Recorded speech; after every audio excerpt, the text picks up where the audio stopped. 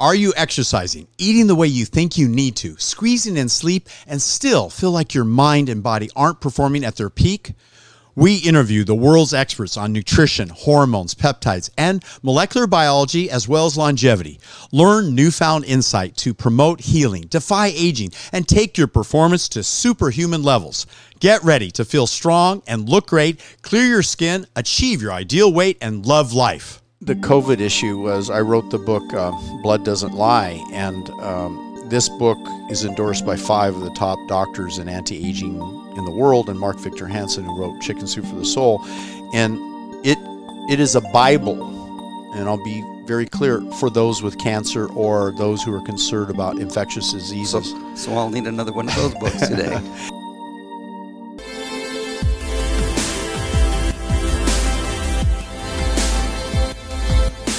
Is they don't understand, people don't understand why don't I want that black belt so bad. Yeah. And I already say, like my teachers have said, I don't go for the belt. I go for the training. I go for the release of energy and and the good feeling that I get when I get to fight and train.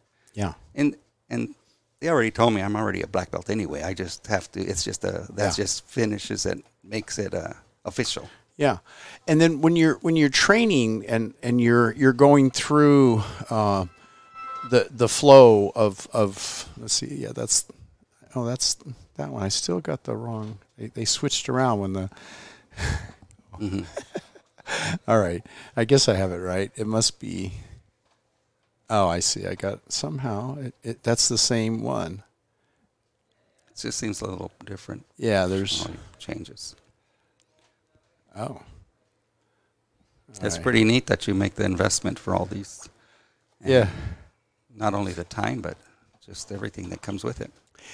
So you enter tournaments as well? And I have. Yeah. And you do well with them? They put you in a weight category, right? Yeah, correct. Weight category. What weight category do you fight at? Most of the time I've been fighting at about 220.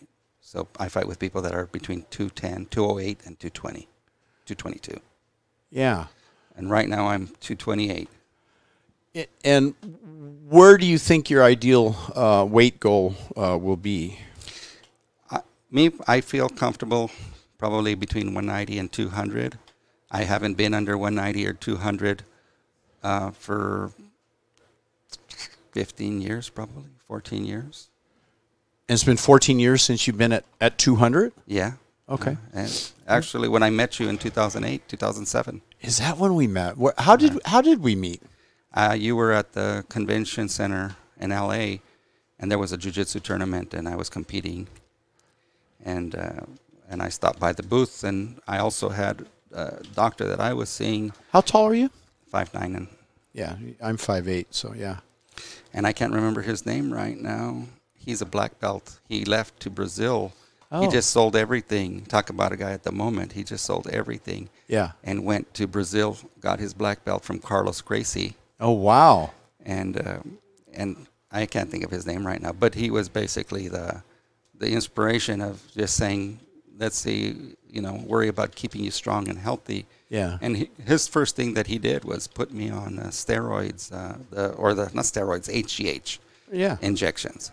Yeah. So, and the most amazing thing about that was in 1 month, 30 days, I lost 13 pounds of fat, gained 7 pounds of muscle. And probably the most interesting thing is during those 30 days, I dislocated my shoulder. Wow. And my shoulder healed in 60 days. I was able to do a pull-up. Just take a look. It seems like it shows the same angle. I think something happened when the whole camera. Yeah. So you actually then lost 13 pounds in 1 month. You gained 7 pounds of muscle. 7 pounds of muscle. My shoulder just got dislocated in that right after we started. Yeah. And within 60 days, I was able to do a pull-up, and that's after a full dislocation because of the HGH started having an impact. Yeah. But all my hormones even have been so low for the last 15 years. That's where I've been having this belly here that just grows. I can have good muscle. I can have good Yeah. strength. How young are you now? 55. Okay. And we met in 2004, so 16 years ago. I think it was 2007. 2007. Or it might even be 2008. But you had the convention center. You had a booth there. Yeah. And that's when I believe you started with the $500 bet. Oh, yeah. If they can beat you. Oh, wow. Was that the Fitness show. Fitness. LA Fitness or something, yeah? LA Fitness show convention. Yeah, a lot of guys lined up to go against me that day, I remember. Yeah, it was pretty interesting to watch them. Do you know who lasted the longest? There was a young kid. No, I don't. He was in the Guinness World Book of Records. And I went head-to-head with this kid, and I kept looking, and everyone else had dropped out. I'm like, what's with this kid? We're over 1,000 lifts. He's still lifting. And it was wearing on me. I'm trying to figure out how in the world is he keeping up with me. And it turns out he's this Czechoslovakian, raised by, his family to be lifting when he was like 4 years old. And he had broken every strength endurance world record, pound for pound, the strongest guy, in the Guinness World Book of Records. And so after I beat him, I got up to over 1,175 lifts, and he finally dropped the weights. And I'm like, geez, I'd never seen anything like it. And then when he told me who he was, I said, oh, okay. This kid, he's got that. You got the freak. He's got the mind of steel. He wouldn't give up, right? And he had the power and the strength and the youth, and he was just pushing me. And I'm like, that was challenging to me, because I'm like, I'd already beaten everybody, and this kid just kept lifting, and plus I started ahead, so he picked up the weights later, so I was further ahead. I had done more lifts, but I still needed to exceed what he did, because I didn't want it to look like somehow I had a higher count, but he set the weight down. I didn't want to do that. I had to keep lifting until I finally beat him, right? And that was a lesson in humility. I underestimated him because he looked young. He was muscular, but he looked young. And I thought, easy, I'm going to beat him, right? Well, what somebody looks like doesn't prove anything. Yeah. I mean, that's a fact. Always, just people are surprised at what the other people are capable of. Yeah. But that's because what you want. When you say pull-ups, it's probably one of my areas that I don't work on much, so the guys, we've all started a pull-up contest. Downstairs on the reader board, we have our pull-up counts, and we just started about a week ago. Well, if you're lucky, I can do 3, probably 3 or 4 right now. But. You look up in the Marine requirements, Marines are required to do at least, I think it's 12 pull-ups. And now, because of the decline in fitness status, Marines aren't required. They can do another exercise. They don't have to do pull-ups any longer. But the highest I ever got to was probably 40. And I was look at my shoulder, I was probably doing 20 to 30 maybe. I could do 20 or 30 before. What were you weighing then when you could do as many as 40? 205, probably. Yeah. Did you know about hormone replacement back at that time? No. The truth is, the first time I learned it is through this other person, and you taught him. You know him because you were one of his teachers. Yeah. And at the time, that's why I said, you said I teach these guys. Yeah. And that's what I remembered, and that's what made me look up more than anything where you're at. And then as I came back, was it 5 years later, 6 years? 2014 is when I came back, when I ran the marathon. Yeah. In preparation for the marathon. And now you have a daughter. Yes. And there was something about the inspiration of your daughter too, right? My daughter was overweight at that time. She was 220, and she's she should be probably about 130 would be reasonable, because she's always been a little heavy and a little overweight. Yeah. But she challenged me to stop drinking beer, and she'd stop eating cookies. I said, she didn't. I told her, you stop eating cookies, I'll stop drinking beer. And she said okay. But unfortunately, all it was is the beginning. But I think everything happens for a reason. I honestly do believe that. Yeah. So I ran the marathon, and it was really easy to make that commitment, because I wanted to see her understand what believing in yourself and something that you just got to do. To do it. And she didn't, and she was there to pick me up, and she was ready to say, next year we'll do this together. Obviously it didn't happen, but come 2 years later, she had a little bit, doctor told her her health is not getting very good, and she's only 28 years old. And she decided that I'm going to start now what I should have started, 3-4 years ago. Mm-hmm.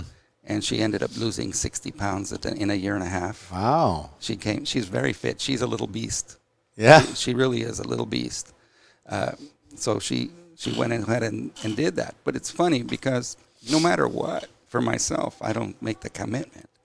I make it for other reasons. And I find myself easily distracted with everything else because my moments, again, I go back to this is what I must do today. This is what I got to do now. Sure. And this is what's going to occupy my time. Mm-hmm.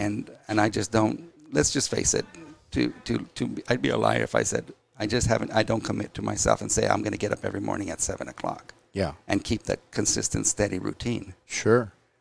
Well, to get up at 7 a.m. in the morning requires being to bed by what time? Because you have to go in reverse because circadian rhythms, and you have to allow for 8 hours. Are you a night owl or you're still working at night? No, I'm a morning person more so. I'll get up between 6 and 7 regularly. Okay. And, and lately I get up and I know you tell me don't drink coffee no more, but I still drink. I like my coffee. Sure. My coffee. Okay. And I drink that in the morning. My best excuse for right now is my wife enjoys. I've been trying to make my relationship work for 33 years. Yeah. We're married for 33, going to be 34 years. Yeah. And the funny thing is she just loves to talk. So I sit there, drink my coffee. She talks for an hour. In the morning. Nice. And it seems to make things the rest of the day go better between us. Sure. But the funny thing is I'm antsy wanting to do all these other things. And I just say, I said this. Sometimes you got to do what you got to do that way. Do you have any workout equipment at home? And would she feel that you're not 100% focused if you were actually exercising while she's talking to you? She absolutely goes crazy on me. Right. If I'm looking at the clock. Yeah. If I'm getting antsy to leave. If I'm not looking at her. Yeah, of course. So auditories are highly attuned to. If I'm calm, just looking at her, nodding, she's happy as can be. Right.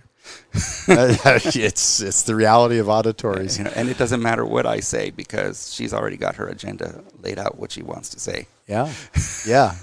No. I'm just a husband there. Yeah. It doesn't matter what you do anywhere else. Yeah. You might have been aware, or if you haven't, John Gray endorsed my newest book that I wrote. Have you seen this one? Actually, I had picked it on to order it, and then I said, no, I'm going to hold off a little bit. I forgot what I did. But, yeah. But I'll take one home today. Yeah, he's, he and I are good friends. We go back from the day we were both on stage at Anthony Robbins' event pre-1993, 94. So, what is that, a better part of 24 years, right? And so when I finally wrote this book, it took me 36 years where I started the book. And for various reasons, I didn't finish it, but partly, I'll be very open, there was a part of my theory that I distrusted because the whole rest of the world and what we observed was different between men and women than what my theory was. And I literally just doubted my own theory because everyone else said something else. And I have all the books, that I read, all the life experience, The Joy of Sex, and all these books I read, and it didn't match to what I believed to be absolutely true.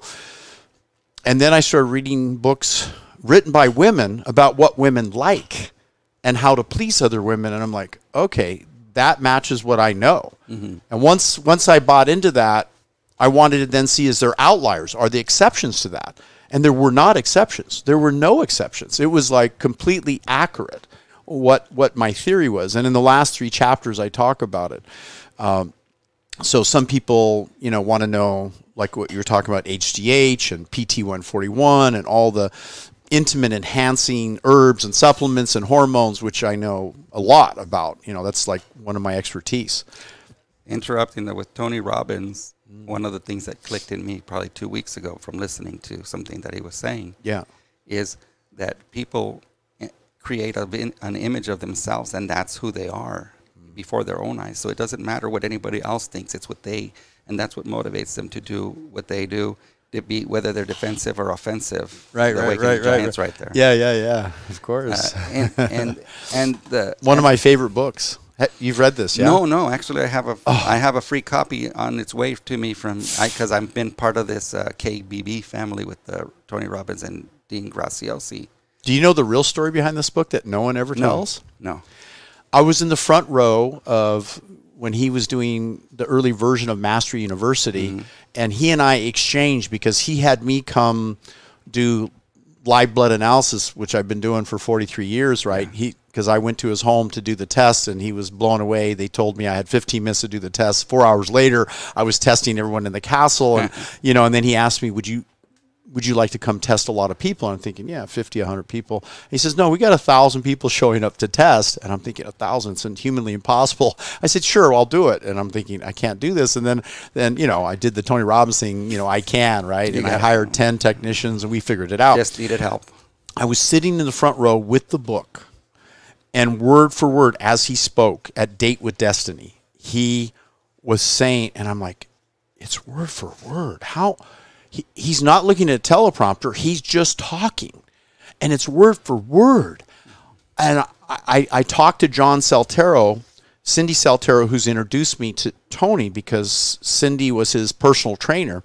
And John was an artist. And Tony could memorize things if John would draw pictures while he was talking. So in the ancient Greek days, they would flip through pictures and remember things by looking at the images and create something to make it hold. Stick. Yeah. So it's a memory technique.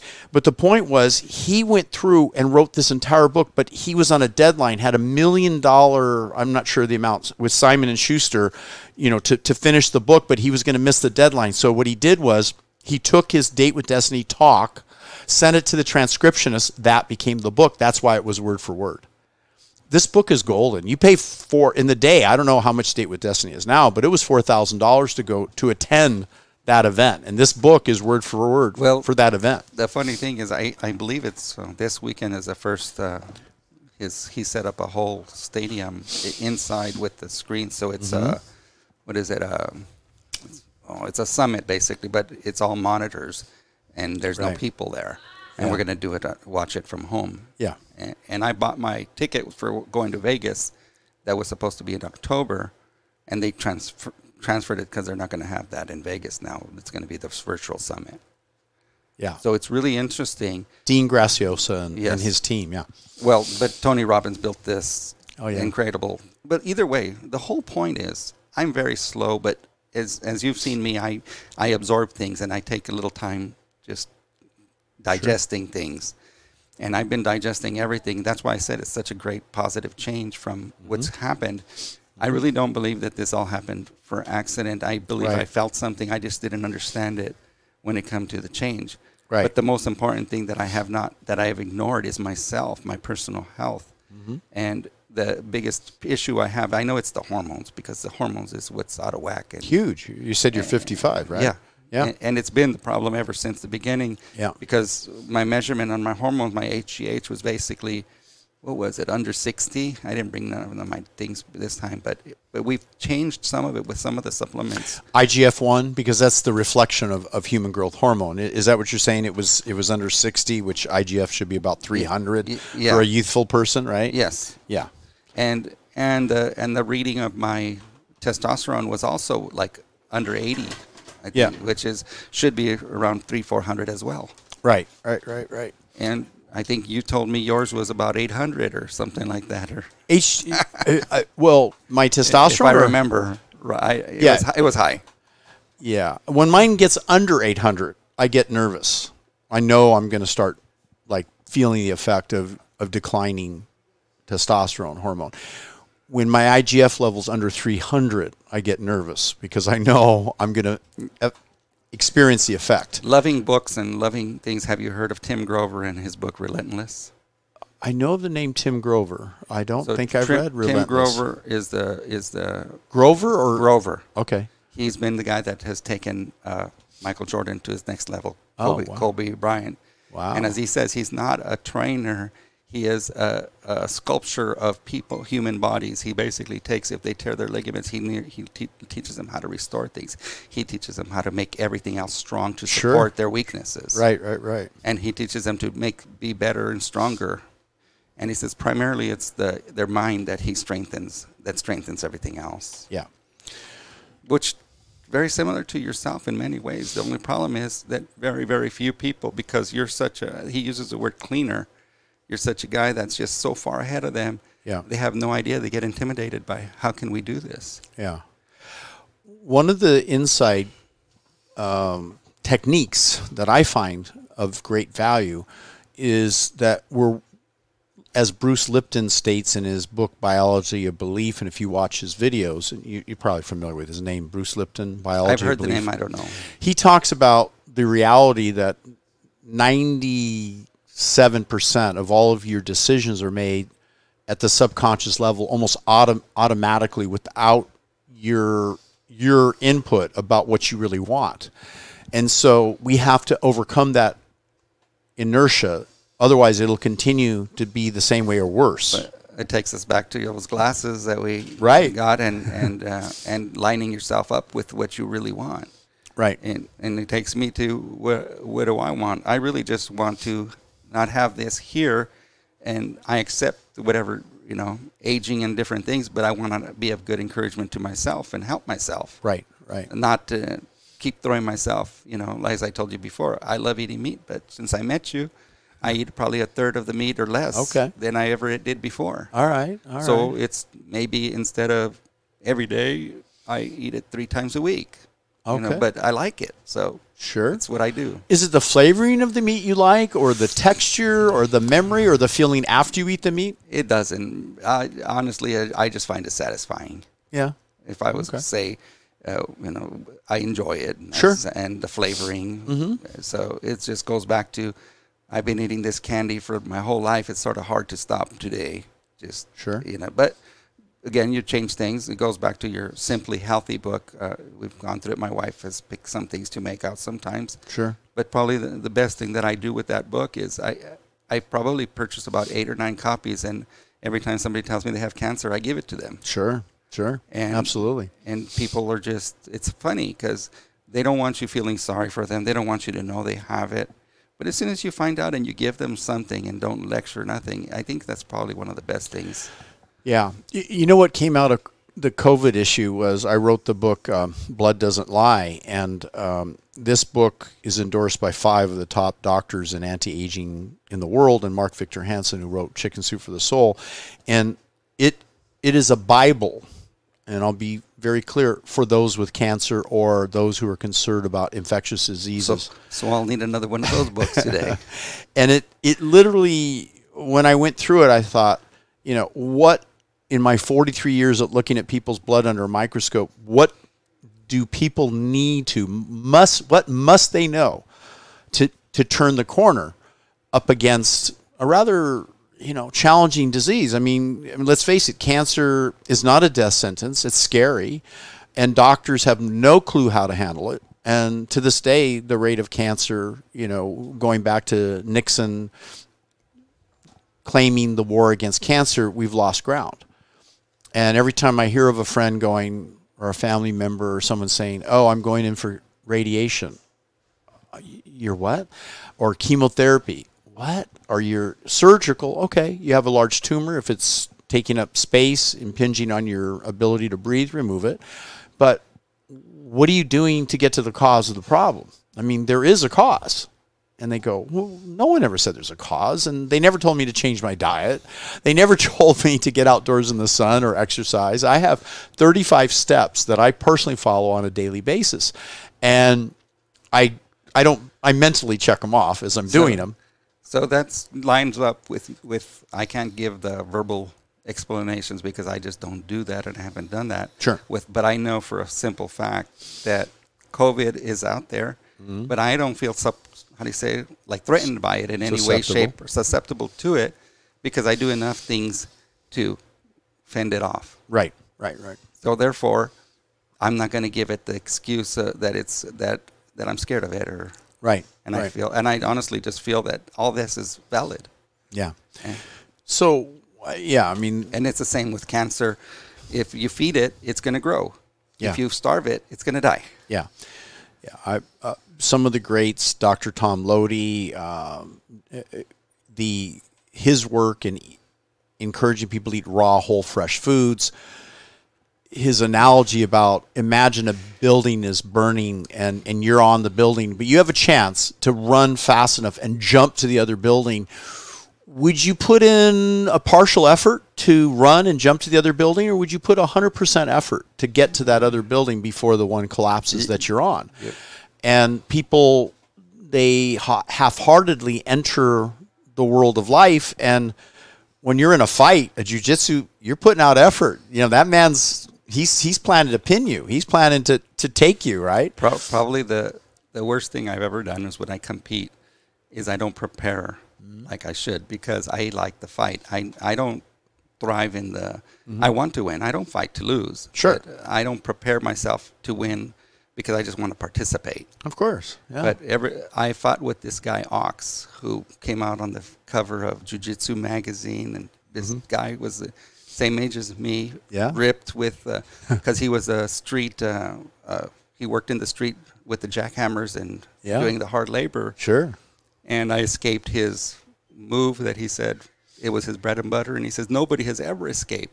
I escaped. Yeah. And you know, he beat me 2-0. Yeah. Almost all my matches are either 2-0, 4-2, to something like that, and I lose against these guys that win the division. Right. And it's so funny because nobody's whooped my butt. Right. But I compete with them, but I've never taken it upon myself to prepare myself to compete. Sure. At what I want. I just go and I enjoy myself and I have a good time. Right. And that's the funny thing about almost everything. And it goes, nobody should be a dabbler, but I'm a curious person. I love looking at things. I'm intrigued. I was so intrigued when you took my blood and you put it on the screen. As a matter of fact, I want you to do that again. Sure, we'll do it while we're talking. Okay. You know, one of the things that I notice is there are perfectionists, and there's people who get paralyzed with perfection, and they'll avoid the things they enjoy doing just because they want it to be so perfect, and they don't want to be embarrassed of the outcome. I kind of agree with your approach, because otherwise you're missing out on life, and life is to be lived, not to be like perfect. No. The perfection is really in the fact that you're moving forward. Yeah. The perfection is to be alive. Yeah. But moving on our subject that we're talking about. Yes. One of the things, going back to my friend that has cancer. Yes. I'm looking for that. I'm going to go talk to him because he told my sister in confidence that she wouldn't tell nobody else. Yeah. And my sister, first thing, because we're good friends, told me. Mm-hmm. So first thing I did was order the Simply Healthy and had it mailed over there to them. Yeah. The second thing I did is I gathered. Somebody else told me that marijuana is really good for that as well. I forgot what they said, stopping the growth of it because it helps reduce tumors. I believe that's what I heard. There is some discussion also about the cytochrome storm and cytokine storm that is with COVID, and they talk about the whole issue of what's going on, you know, with the immune system being overactive, and so there's a lot of interest, and it's been stated that marijuana is effective in calming down the cytokine storm. However, in my research, the best is to learn to grow the marijuana plant and juice it or blend it. Well, the whole point is I gathered about maybe 100 leaves from a plant that got clipped, and I'm letting it dry right now for him. Yeah. And what they told me to do with it is let it dry, crumble it up into little particles. Yep. Put it in a crock pot with a pound of butter, real butter. Okay. And then let it go for 24 hours. Yep. And then I get a cheese, cloth. Yep. And I let it all go through the cheesecloth, and then I reharden it again. And and then what'll be done is that's just gonna be butter with marijuana tea and everything in it, and then they could put it on their brownies, they could put it on their bread, they can put it on anything they want to eat. Right. And it'll have that effect. Yeah, the interesting thing is by not burning it, it's important because there's THA, which is the more effective immune enhancing component. THC, the part that gets them high, is the part that comes about from burning it. Really? Yes. I didn't know that. So the advantage is, very few people know this, but the advantage is to grow it, or as you did, dry it. Either way, I'll have some of my clients with autism, where the child has autism, the family member will be taught to grow the plants. And the interesting thing about marijuana that's grown is that it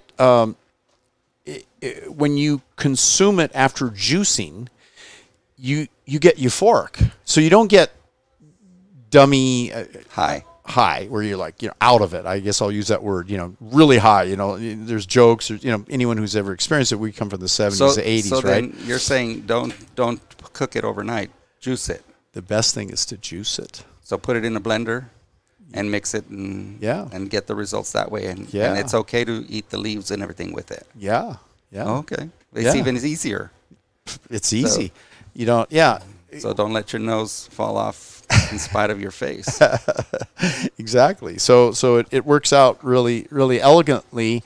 And at the same time, it makes sense because all the cannabinoids are within the plant. And just like in most of nature of plants, the best benefits are from raw, whole, fresh food instead of cooked or burned or destroyed, right? The gut feelings that I have is that there's so much more there that helps. I haven't smoked weed for 20 years or 30 years. Yep. But the fact is that there's so many benefits that people can get from it. Right.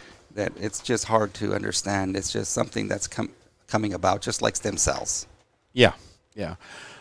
I mean, I wrote one of the early books. I was one of the early pioneers doing, and having stem cell treatments myself, and then also I remember making talking arrangements about it 10 years ago, listening to the doctor that you had, what is it, from Santa Monica? I can't remember his name right now. Yeah. Well, I forgot Dr. Goslin is in the Santa Monica, LA area. There's, I'm trying to think. I work with a lot of different doctors. And endocrinologist.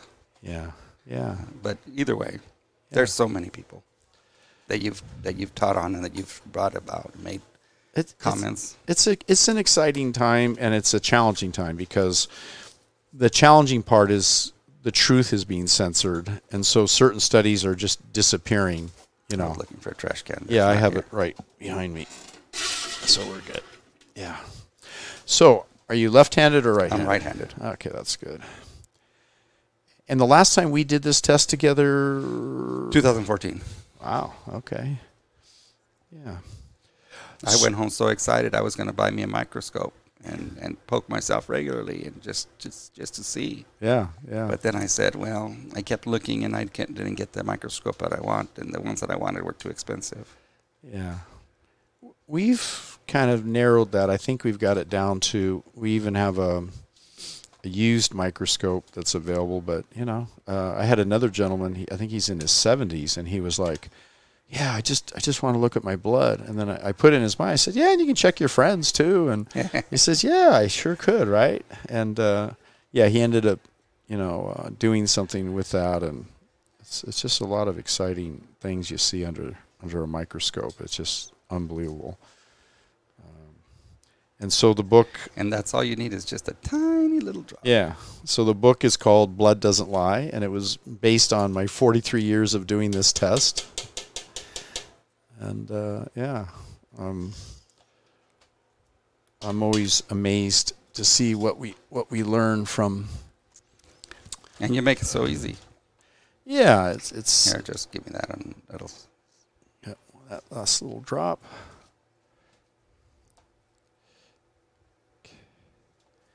Tilt your hand that way a little bit. Yep. Okay, there we go. Put this. Here, I'll just get it. Yeah. Perfect. With such a small little prick, it'll heal up like nothing. Yeah. You hardly felt it, right? No, it didn't even. There was more the expectation of it, and there was really nothing to expect. Yeah.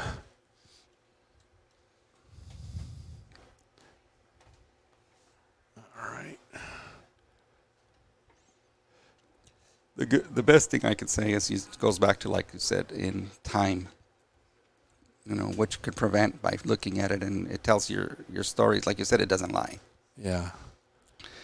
And the last time we had an amazing change from the 30 days. My cholesterol went from over 400 to like 270 in those 30 days. Wow. And it was pretty amazing. It was just, it really just is amazing what happens with the change of mind and a mindset. Yes. It's pretty incredible. Let's check your uric acid here. This is a new test we're doing. Is that for my saliva? Yeah, and it reflects, it says saliva here, then you're going to put the two ends together, and then we'll just see what color Do you it is. need me to just put it on my tongue? Or? Yeah, just tip it on top of your tongue, get it real wet. That's good. All right. Yeah, we'll Put just it together. Yep, hold it together a minute. Then we'll just see what color we come up with here. And you can see right here, let me see if I can find, there you go. You can actually see the recording of it. There's a black ring in the center.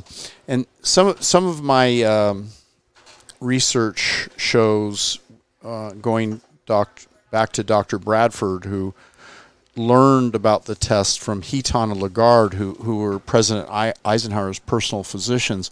And they found that when they saw these black rings, they suspected heavy metals. Mm-hmm. So that's from sodas, from different okay things. I don't drink very much soda. Yeah. But I have drank more this year probably than in the last 10 years. Yeah. So you see the black rings there. That's right there. So the only conclusive way to verify what kind of heavy metal would be to do a follow-up urine test. There is a blood test that can be done as well. We have a kit downstairs. But probably the best thing to do is just be proactive and do things that help it get rid of it. Correct. Absolutely. Let's jump over to the live blood a moment here. Yeah, just got that. There is different things that I noticed that, because I actually was reading something last year on the heavy metals and the negative impact of how they have, and they get into your body pretty easily, but they don't get out very easily. Correct. They take I think you talked about it with an endocrinologist, or either that lady from Florida that you did Yeah, Dr. Kathleen Geringer. Yes, yeah? yes, that's correct. Yeah. I think you've talked about that quite intensely about that. Yeah, and there's a good friend also in the Boston area, Dr. Anil Bachnath, who he met me at an anti-aging conference, and he knew I'd been doing blood morphology for 43 years, and he had been doing it for 20 years.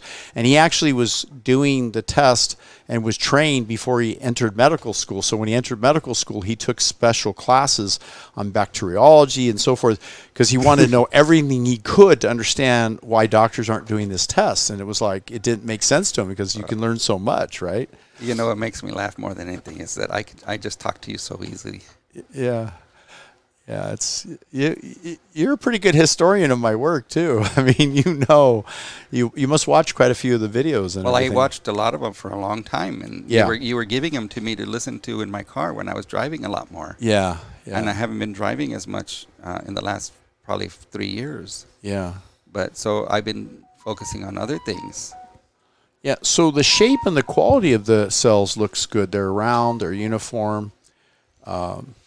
It definitely looks a lot better, and I actually still probably have them in my phone, the original ones. But the truth is, it doesn't matter, because it's what's in me now. Yeah, yeah. So, are you taking any kind of vitamin or mineral supplements right now? Well, I take the adrenal your adrenal supplements. Adrenal, And I was taking the oh my God. It's your primary thing that we get out of the milk that you get.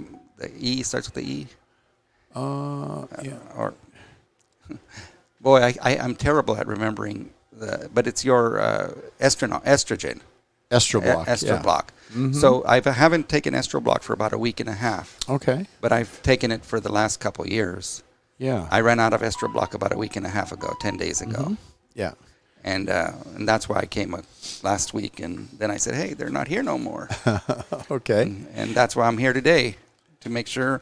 But more importantly, I also wanted to make time to talk to you regarding this. And I said, I gotta stop making excuses, and I gotta make a plan. Yeah. So the good news is the shape and the quality of your red blood cells is excellent, meaning the absorption of B12, folic acid, iron, overall is good. This is the white blood cell, which is obviously the principal part of the immune system. I'm going to bump up the magnification here so we can just... What are we magnifying there at that time? This is about 2,000 magnification. Wow. We're going to go up to 6,000 magnification. Wow, now. that's incredible. Yeah. So literally, if you were to take the head of a pen or a pencil, a drop of blood has 8 million red blood cells on one drop. So we're looking at such a high magnification. We're seeing about 50 red blood cells and one white blood cell, which the ratio, by the way, there should be about one white cell for every 200 to 500 red cells. So that's good because some people have what's called delayed food allergies, and they get too many, an increase of white blood cells when the body is fighting something, or if you have what's called a delayed food allergy. So here we go.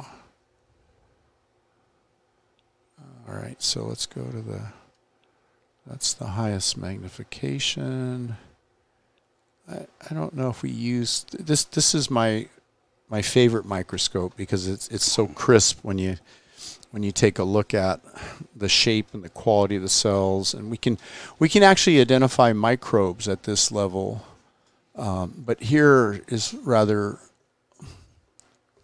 important distinction. Let me get that focused. There we go.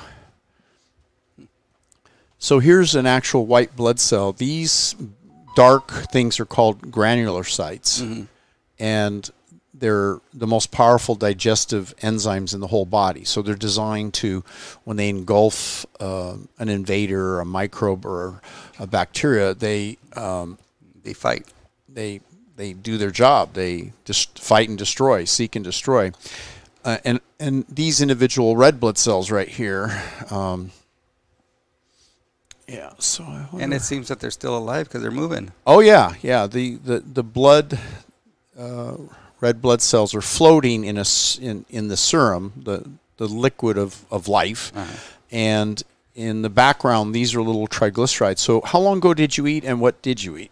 Well, let me see. I did not eat. I drank coffee this morning. And I ate last night.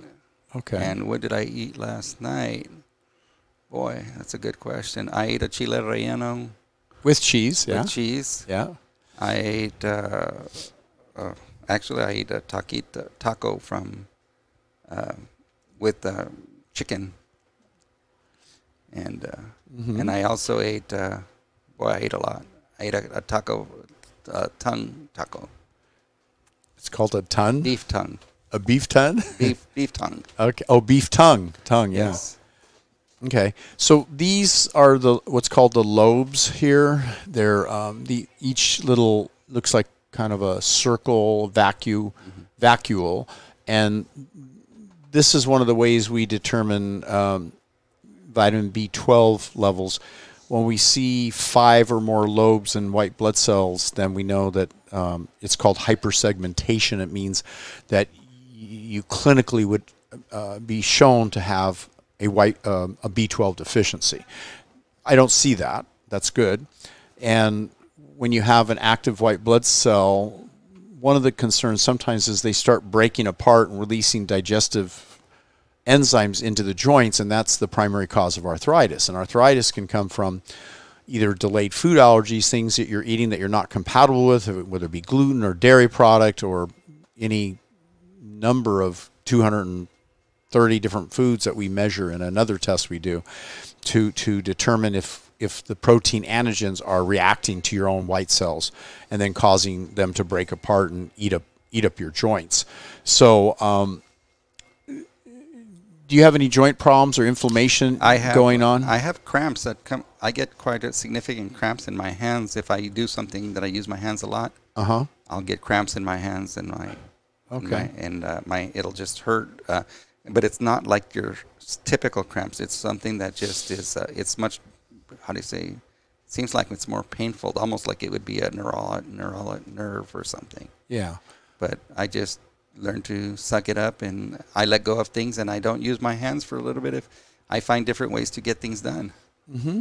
Okay. So you can see that red cell shaped a little bit different. So some of them, when the cell wall's forming, there has to be sufficient trace minerals, B12, folic acid, all the traditional vitamins and minerals, and then the cell wall forms perfectly round. And one of the things that I did take over the last couple of months is Dr. Gundry's for your stomach, because he was talking about the gut, the leaky gut. Yep.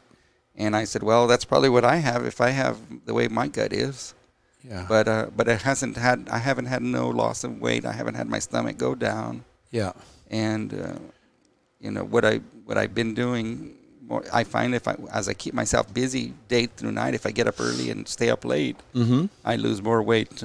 But my body just doesn't seem to get rid of it. It doesn't go away easily.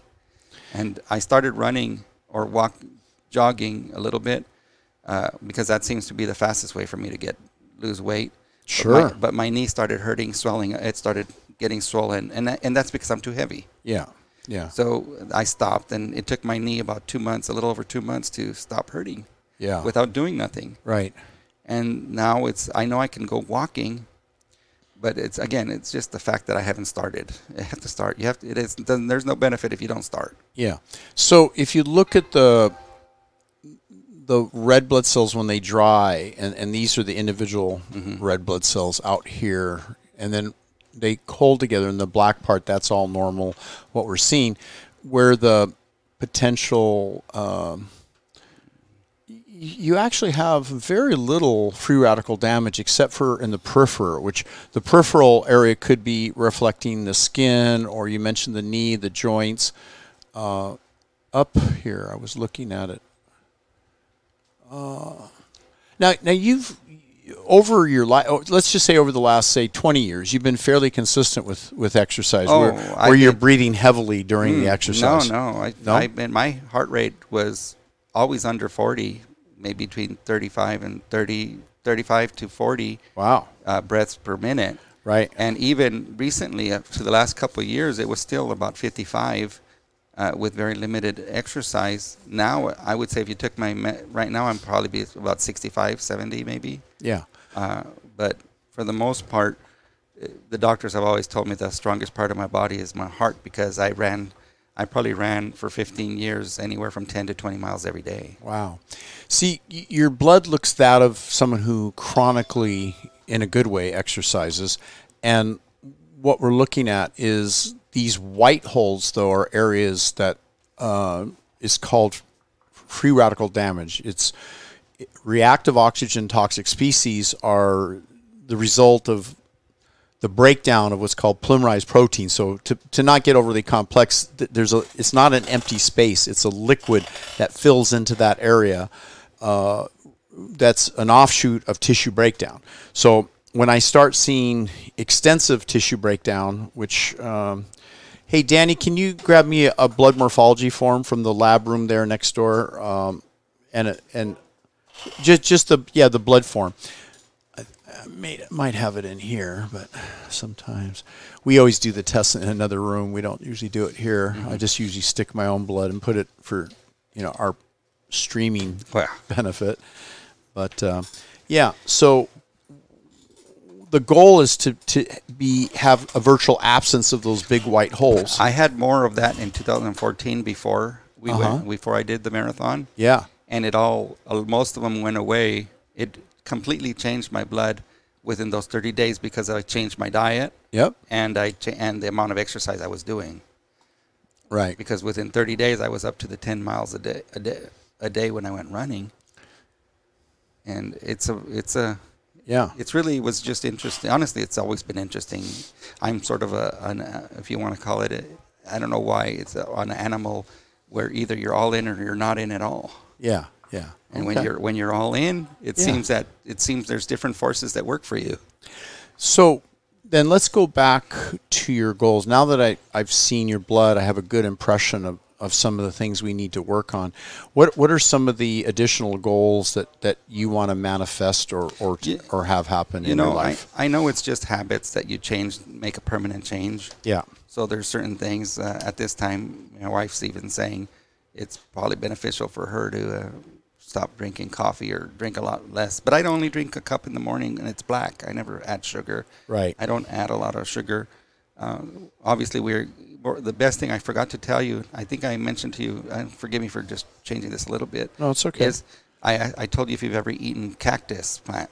Oh, yeah, nopales. Nopales. Did you eat them since then, last Yes. time we talked? Yeah, I enjoy nopales. Okay. I usually get them in a jar and the fluid's thick. Yes, yes. Right. Yeah. So we have nopales. So good for you. They tend to lower cholesterol. We had fresh by the way. ones today, and I was already in my car when I left. Uh-huh. I had that and Thank you, pomegranates where the tree is full of pomegranates. But we have a lot of natural plants and organic plants at home. What color without did we? Oh, you still have it. Yeah. Okay. Sorry. Yeah. Go ahead. Continue. Mm-hmm. And grapes, and we have a lot of shards and so many different things. Right. And I forgot I wanted to bring you some fresh nopales. Okay. So but I didn't. Yeah. I don't know if you have your glasses on or you have a good Yeah. sight, but it says your uric acid level is on the. It looks like right there, closest to that probably. Yeah. Okay. It's a little lighter, but healthy. close to that. Yeah. So it's not high or elevated. It's right in that above the healthy range. Slightly elevated is the point. So here, let's see. It's a little lighter than that one, but that's what it looks like. Yeah. So Closest to. okay, got it. Yeah. So good. And so you were saying about the nopales and No, I was just saying the change of food. So more of everything. We're trying to be more organic and make sure that we don't get things that are so from the marketing of the store, and we're trying to grow more things on our own. You have a garden in the back? Yeah. I guess I don't know if I have a picture to show you. Truth is, it's nothing short of amazing. We're becoming gardeners here. Yeah. Let's see we have lemon trees, we have orange trees, and we have, like I said, pomegranates right now are big. Grapes, we had a lot of grapes last month, and just so many different things, and it's sort of pretty exciting when you go outside and you can feed yourself off something from your home. And I'm finding too many pictures of the things that I'm not looking for. Yeah. And I've been going for more walks. Well, actually, when I go, I love trying to go to the beach and breathe in that fresh air from the beach. And as you know, you do it every day. Yeah, that's my favorite place. I'm 2 miles from the ocean, and oftentimes I ride my bike from here down to the ocean and get to work out down there. That's only a part of it. She's working on the garden right there. Oh, wow. But it's all covered. Look at that. And yeah. Let me see oh, here we go. Here's a better picture. Yeah. Get this here. Wow, look at that. Wow. So do you start them off in I love that. It's taken a couple of years because the first year we planted everything and nothing grew because of all the bugs, and it's so hard to kill all the bugs and you learn about all these natural things that just get that kill your plants and your things. And the one thing what my son did a couple of years ago is he brought home a couple chicks, and the chicks eat all the bugs. Oh, wow. So we got chickens, and we get 2 fresh eggs every day, almost every day. Uh-huh. And we eat our eggs from our chickens that eat from our garden. Wow. And our property. So they're free roaming. And it's the funniest thing because you wouldn't think, but the chickens like to follow us around like if they're a pet. So that's pretty funny, I think, sometimes. It is. That's great. Yeah. You remind me when I was a kid growing up in the backyard, I also had ducks and chickens and, of course, the roosters and rabbits. I had a Rhodesian Ridgeback dog and... I had 3. Oh, you had a Rhodesian Ridgeback. I've had three. Two males were 150 pounds each. Oh, wow. My female looks small at 110 pounds, but they're the best dogs because I have just under half an acre of land. Oh, I didn't know that. Whereabouts do you live? Diamond Bar. Diamond Bar, yeah. Yeah, Rhodesian Ridgebacks are unique. They're lion hunters, I understand. In Africa, they trained them to hunt lions. They're the best dog in so many ways that we've ever had. They chased the coyotes out one day. They never got out in the years that we had them. They never escaped, but they escaped one day, and they ran the coyotes out of the hill behind us. Wow. And we didn't have no coyotes for like 5 years because they like to, I guess, what do they call it? The little area behind our home is where all the homes come, and then there's that little valley, and they come and they kill their preys there, and you hear poor little dogs screaming and all these things. Wow. But my dogs got out, and 3 Ridgebacks don't matter how big the pride of the coyotes is, they don't want to tangle with them. Yeah. Wow. So. Yeah. But they're pretty intense dogs. They kill everything that came in. They got gophers. I have some great stories we can share another day. But, yeah, that's great. We love animals. We love a lot of nature and a lot of things. And obviously, there comes a fight with everything. So, have you lived in Southern California most of your life? Or? All my life. Yeah, me too. I've lived in this home for 21 years. Before that, I lived in La Puente for 10 years. And then I grew up in what they call the ghetto in Lincoln Heights by Dodger Stadium. Used to walk to the Dodger games when I was a kid. Yeah, my father's father lived in Lincoln Heights, and I remember my dad taking me to my grandfather, and we went to all the bars they used to hang out at, and they would tell the same stories over and over again. I mean, they forget they tell the story, but I have a lot of memories of that, because I grew up in Temple City, California, went to Royal High School, and El Monte was right off, up the hill there. And so that was the hood really, and got in some fist fights and the whole thing, because that's what we did, The growing up in a rougher area, I enjoyed it. Yeah, I really did. There's certain things that you learn that you could never be taught anywhere else. Yeah, yeah. And I have to say, there's just certain things you learn to fight if you have to, and I learned to walk away. And I'm very good at just talking my way out of things. Wow. So I've always walked away. But then good for you. Didn't hurt. I had a brother that would basically leave people unconscious if they got in a fight with him. Yeah. And he'd knock people out with one punch, so they didn't want to fight with him. Yeah, yeah, yeah, yeah. That's. But he was the oldest, so he had to pave the way. Sure. Yeah, that's. We played against the Temple City Rams, the El Monte Meteors, and we played against the Rosemead Rebels, and there was some tough teams we went against, tough guys. So Lincoln High School, they know us for losing the games more than winning the games, and coming out things that. Yeah. We always had a saying that we might lose the game, but we don't lose the fight. The fight. I love it. Yeah. So if your current body weight is 228, 230. Okay. Doesn't matter. Yeah. And then your next goal on the list of what would you say if I were to wave a magic wand, we'd be able to get you that result? My cardio, I need my cardio to go up, so I got to do something because cardio sometimes doesn't have as much to do with your weight as much as you do with just being active. Would you agree with that? Activity. Mm-hmm.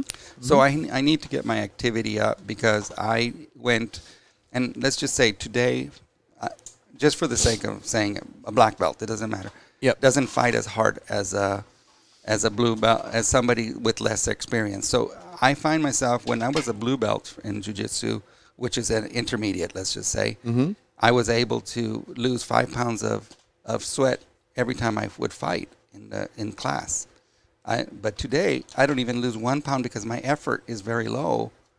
And it's mostly just the fact that if I get tired, that's when I'll gas out, make mistakes. Oh. But for the most part, because I got good technique, doesn't take very much energy to, and I don't sweat as much as I did before. I don't require as much activity. Right. So therefore, I have to find myself to be more active. And I'm not an aggressive fighter. I'm a defensive fighter. Okay. So All right. I stand more for just turning things around. Right. And that's true for me in life. So, but answering the question, what do I, this two is just the cardio. Mm-hmm. 3, these are physical because it's my physic.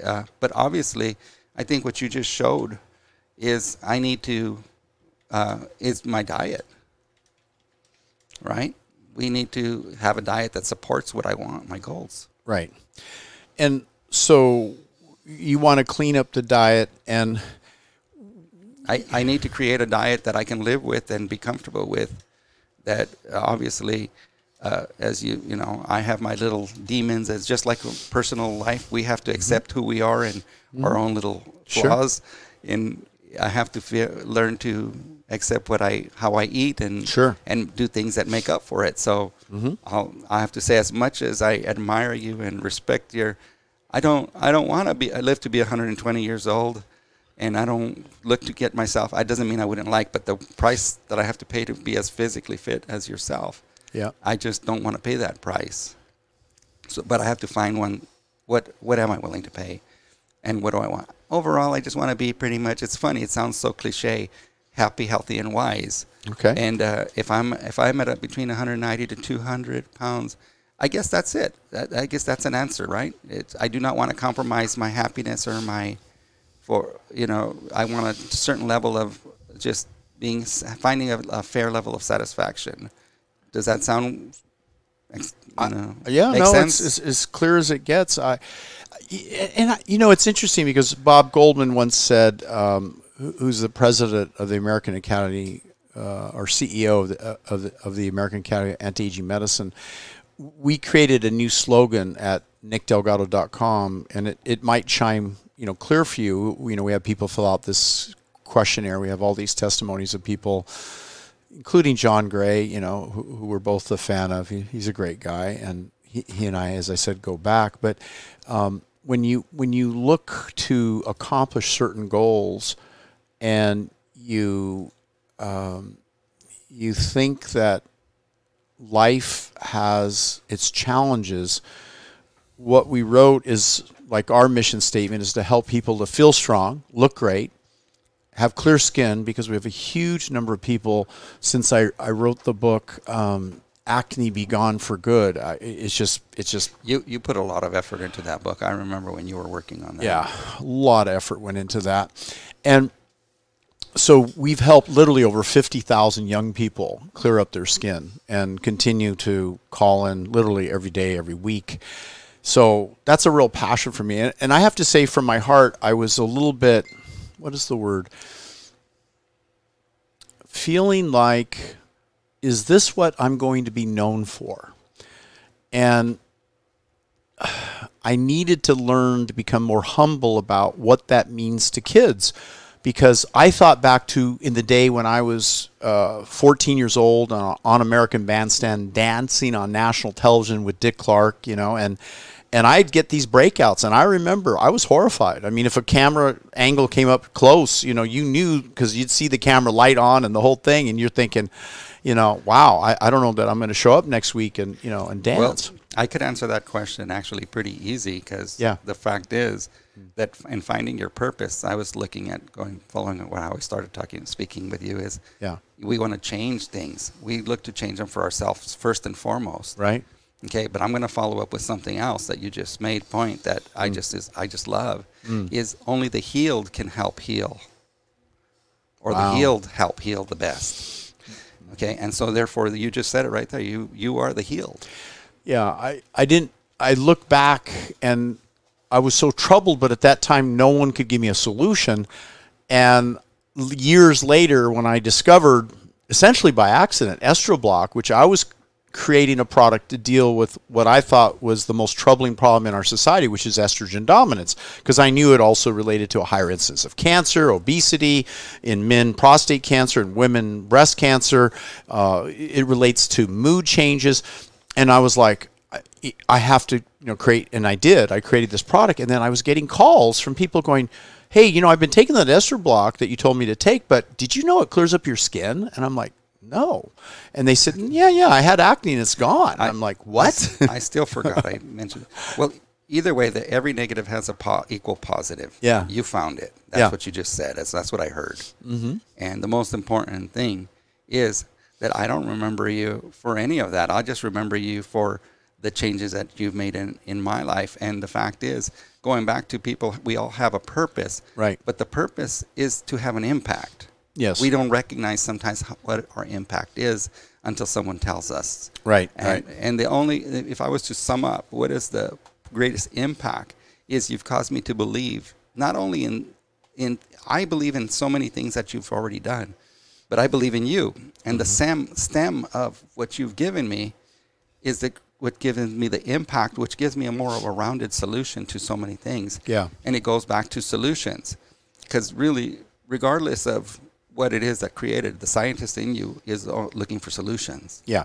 And correct me if I'm wrong, but you said you stumbled across it more somewhat by accident. Definitely. But really what you found out when you said 50,000, and if this is, people are going to tell me, this is what I'm going to be known for. Right. It's only because this is what has had the greatest impact. Yeah. And an immediate solution for more people needed today that wanted to make that change. Yeah. That saw the value. Yeah. And I kept thinking, when I was a kid, I had delusions or beliefs in grandeur that I would be a future president. I don't know where that came from, but I got rid of that idea fairly quickly, when I realized this is not where you want to be. But I believed I would find the cure to cancer. I believe you have. And I read virtually every book you can imagine about cancer. And so I couldn't really make those statements on our website for obvious reasons, because it seemed too extreme. I mean, what, you of all people figured out the solution to cancer?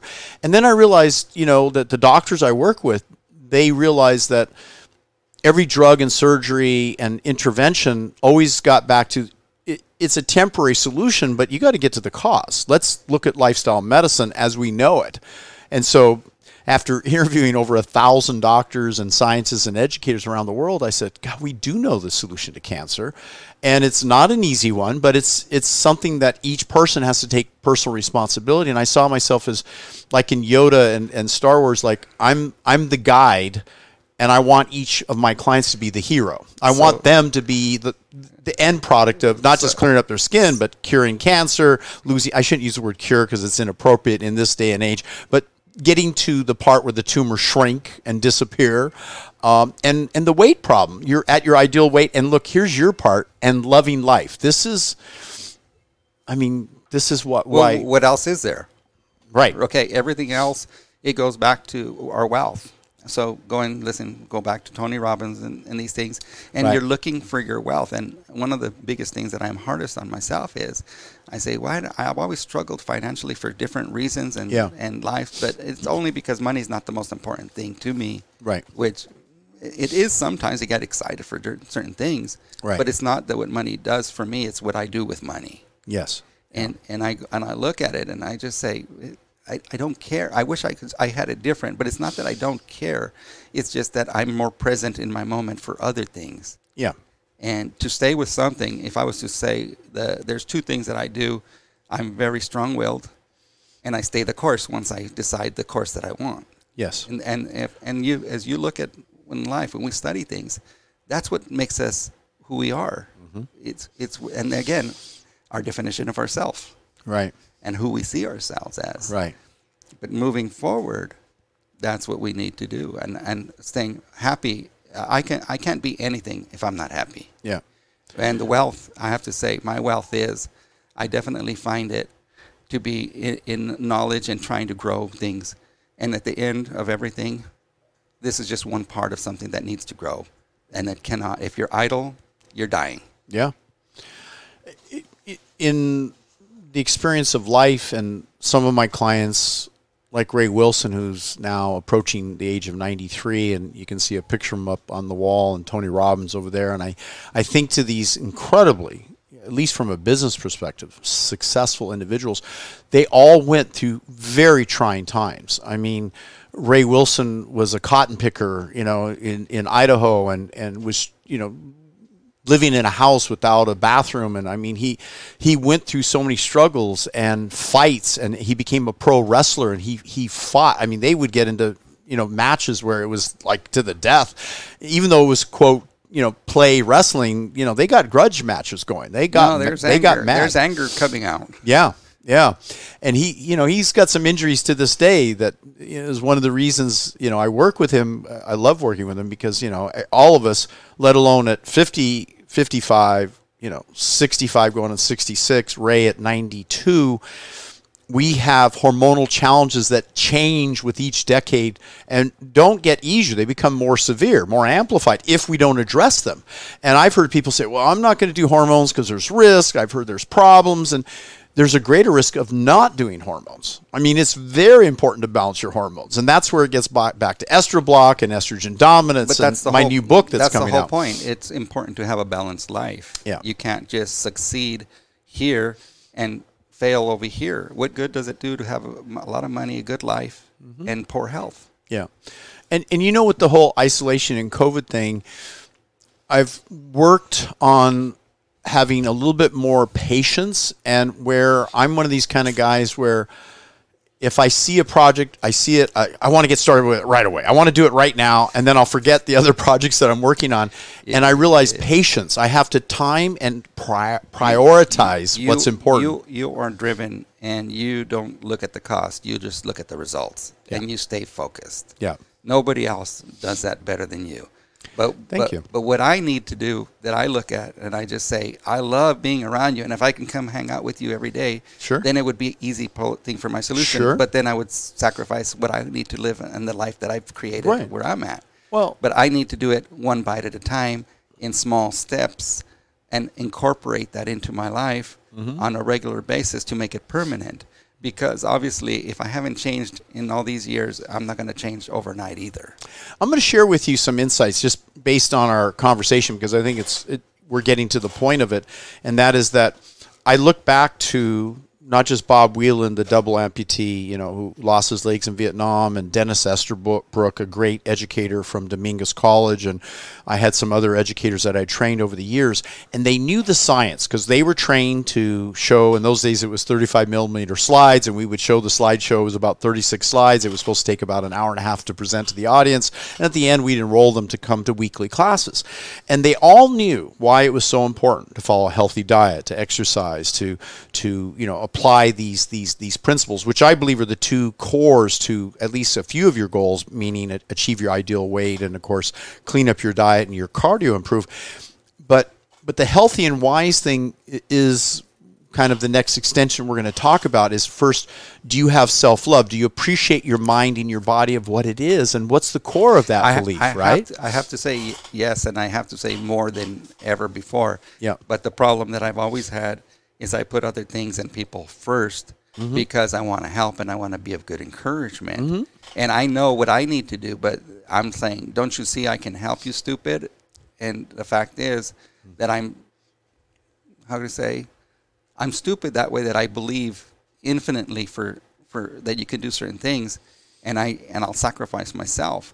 But I understand what you're saying is you got to love yourself enough to say, fuck you, and I'm going to do what I got to do first, and then I'll visit you later. Yeah. I mean, it's a harsh way to put it, but it's the truth. Right. And you brought up a few things earlier, and that is that you can surround yourself, as Jim Rohn often told Tony Robbins, you become the 5 people you spend the most time with. You become their bank account, the net average of their health, the average of their relationships. I mean, and I allow them to bring me down. Them being the ones we shouldn't allow into our life. And that's something I've been trying to work on as well, because I've been learning that sometimes you and I, or I don't know if you fall in this category, but I want to rescue certain people, and I jump in there and I'm trying to rescue them because I think I can help them, but they're not ready to be helped. And the old saying, when the student is ready, the teacher will appear. And so you, during all these years, weren't quite ready, and yet now you are.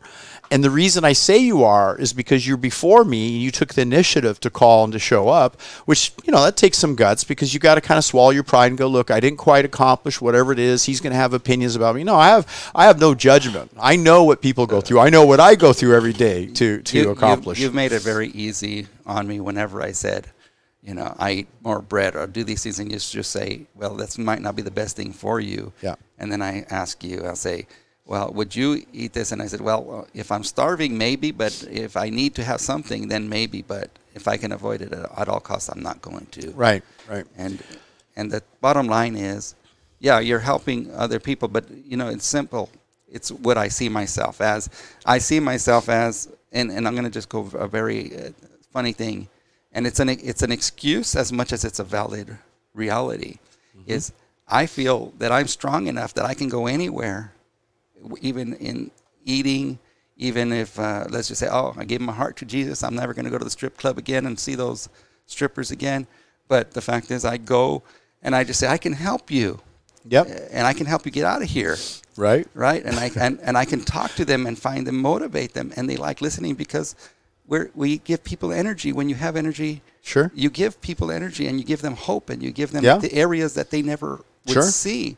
And I say, I can find a positive in it. And I always find the positive in things that most people don't. Of course. But that doesn't mean, I'm positive that I'm positive I know where I'm at today and I don't want to be here. Right. But the bottom line is nobody's going to get me out of here except me moving my butt. Yeah. And I understand that, and I understand how things, but it doesn't really matter because the only thing that matters is what I'm going to do about it.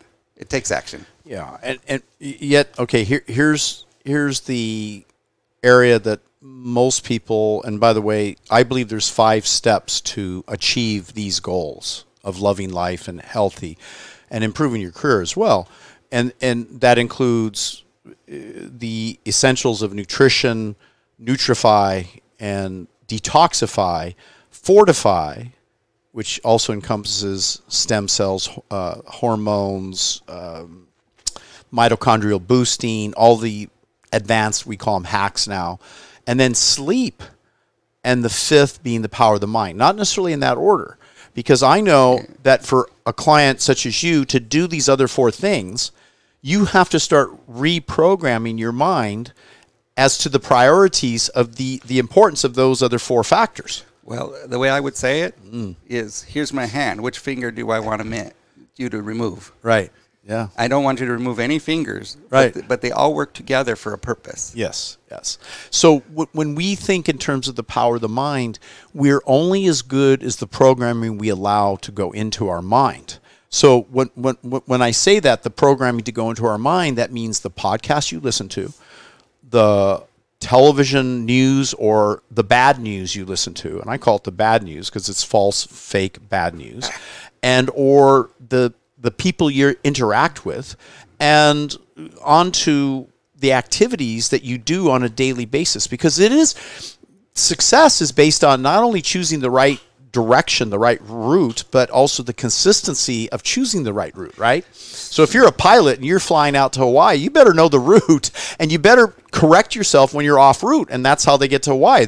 If they just went to the direction the plane's going to go, they'd be lost, right? They wouldn't ever get to their destination. So the destination has to be very crystal clear. We've made it crystal clear. These are the 4 things that are absolutely essentially important to you personally, and yet the priority to accomplish them, you see, if I were to give you an affirmation and I say, Mr. Ortiz, I want you to start saying the following things to myself. I'm in shape. I look good. I'm wealthy. I'm happy. And you know what your critical mind does? It fights it. It fights it and says, that's not true. I'm not in shape. It's critical. It's critical thinking. So what you have to do is word it so the mind accepts, and that wording is as follows. I am taking steps with my daily exercise, committing to waking up a little bit earlier, even 30 minutes earlier, to accomplish those goals. You can shut it off, yeah. There you go. To accomplish those goals en route to knowing that it's going to take, in this case, more than 30 days, because certainly hormones give you a jump start to get to where you need to go. And I'm not opposed to using peptides, natural human growth hormone releasers, nitric oxide, balancing out the uric acid levels, bringing it down, increasing, the beet intake. All these things make sense. At the same time, en route, you have to condition your mind on a daily basis. So every night for 8 hours, my goal is to get 8 hours of sleep. And the mind and the body requires about an hour and a half sleep cycles. And then sometimes we come out of the cycle and then we wake up. And some people wake up and stay up. It's premature for most people because you need those sleep cycles to get the full benefit. I sleep 4 to 6 hours regularly, straight through. And then I'll wake up and I'll fall asleep for an hour and a half. It's funny how, because I do try my best. If I take a nap, I try to do it for 90 minutes versus anything else. That's about right. But for the most part, I've conditioned myself because, and what throws me off is because with my business, I say the last thing falls on me. So I like to schedule myself at those 4 or 5 in the morning pickups, and I do myself. Then I won't give to the other drivers, and that's what messes up my sleep cycle because I can't go to bed until midnight or 11:30. Right. But I never have a problem doing that one day out of the week, 2 days out of the week. And once I get myself going, it's funny. If I sit down, I'll fall asleep on the couch. Right. But if I keep something going, my energy just keeps going until even if it's 11 o'clock at midnight. Right. And even if I have 4 or 5 hours, I don't feel bad the next day. Right. So for emotional well-being, most people will benefit if back-to-back, day after day, they're getting that 8 hours quality sleep. And when stress levels rise, it's even more important to make arrangements to allow your body that time to sleep. If I get stressed out, it's amazing. Even though I like getting up, it's before 7 in the morning, I'll sleep until 8. Yeah. And if I don't have nothing to do, it's so easy for me to do. Yeah. I would say I regularly sleep between 6 and 7 hours. More than that, I don't. I got to get up. I just got to get up. Yeah, which is perfectly fine. So on to this. First thing in the morning when you're first waking up, you're in what's called the theta, just barely delta sleep. Theta, you're waking up, but you're at a high focus, a high learning state. So that's the time to use programming. We use either BrainTap, which I recommend. I should pull out my glasses and start using them again. And you listen to these right when you first wake up, best time. And even if you can't put the glasses on, just stuff your phone in and listen to the portion because it's enough even to listen. It's enough. And so I find that my best results are for my clients is when they are making that 15 to 18 minute session that they're listening to as part of their schedule. Now, if you really truly want and have the time to do an 8-hour sleep session, there are tapes now that are literally designed on hypnosis and they're 8 hours. And I'll give you a few links that I prefer, and I find if you like the female voice or the male voice, they have like 1 million views now because people are finding out, wow, this is great. If I wake up prematurely and I know I've got to get through a long, stressful day, I'm going to go ahead and push that little button. Even if I get up to use the restroom, lay down, I'm going to listen to it. You'll be back to sleep. You know, the funny thing is I bought these CDs 20 years ago. I can't remember his name right now, but he's an Indian guru that created the sounds, and they're very similar to everything that with the glasses, except adding the glasses. And I wanted to incorporate them together. Yeah. But I just have to go pull them back out, and I put them. I've been cleaning and putting things away lately, and even with I used to listen to Maxwell Maltz. Is it? Yeah. Maxwell Maltz, which started in the 50s and 60s, and it's all new stuff. But probably the whole thing of all this, it brings it together with everything that you're teaching. No, everything that you not only teach, because some things you just are. You don't really teach them, but you step in here, and as you observe and you look and you pick up, and we talk about, what's her name, with the 5-second rule, 5, 4, 3, 2, 1. Who read that book? Mal. Yeah. And it's funny. Mel Robbins. Mel Robbins. So many things that I go through all these things and I look at different things, but for whatever reason, I'm where I'm at. The confidence, you're right on, that I have to make that confidence change that affects my subconscious, that removes these limits and is causing the limiting effect. Right. Because it goes back to, it's not making me who I want to be. And who do I want to be? Who I want to be it's not the fact that I'm not comfortable with myself here, but I know that I can perform so much better. Right. Yeah. And You mentioned Mel Robbins, which I love her YouTube video, and there's, I think, even a TED Talk by her. There's certainly some audio portions that she's got on she's appeared on a few podcasts with Don Miller, who talks about StoryBrand, and that's where I first heard about her. I bought the book, I listened to her tapes, and then I met Daryl Wolf at a cancer conference, The Truth About Cancer, and they're going to have me speak at the next event. Ty is asking me to be one of the next speakers. And Daryl Wolf and I sat down and did an interview, and he said, one of the toxic things of cancer patients is their thinking is Stinking. It's negative. Zig Ziglar, right? Stinking thinking, right? And so I said, so what percentage should you be in your conscious mind in a positive mindset? He said, well, most people are at about 97% in a negative mindset. And I said, okay. And he challenged me. He said, where do you think you're at? And I said, oh, upper 55, 60%. And he looked at me, he said, is that good enough? And I said, you can do better than that? He said, yeah, you should be at 100%. So he raised the bar for me. I'm like, wow. And he said, but here's your mistake. If you take 5 seconds to change that negative thought, 5, 4, 3, 2, 1, it's too late. He said, you've got 3 seconds. He said, Nick, 3, change your mind. 2, eat better. 1, take action. You got 3 seconds.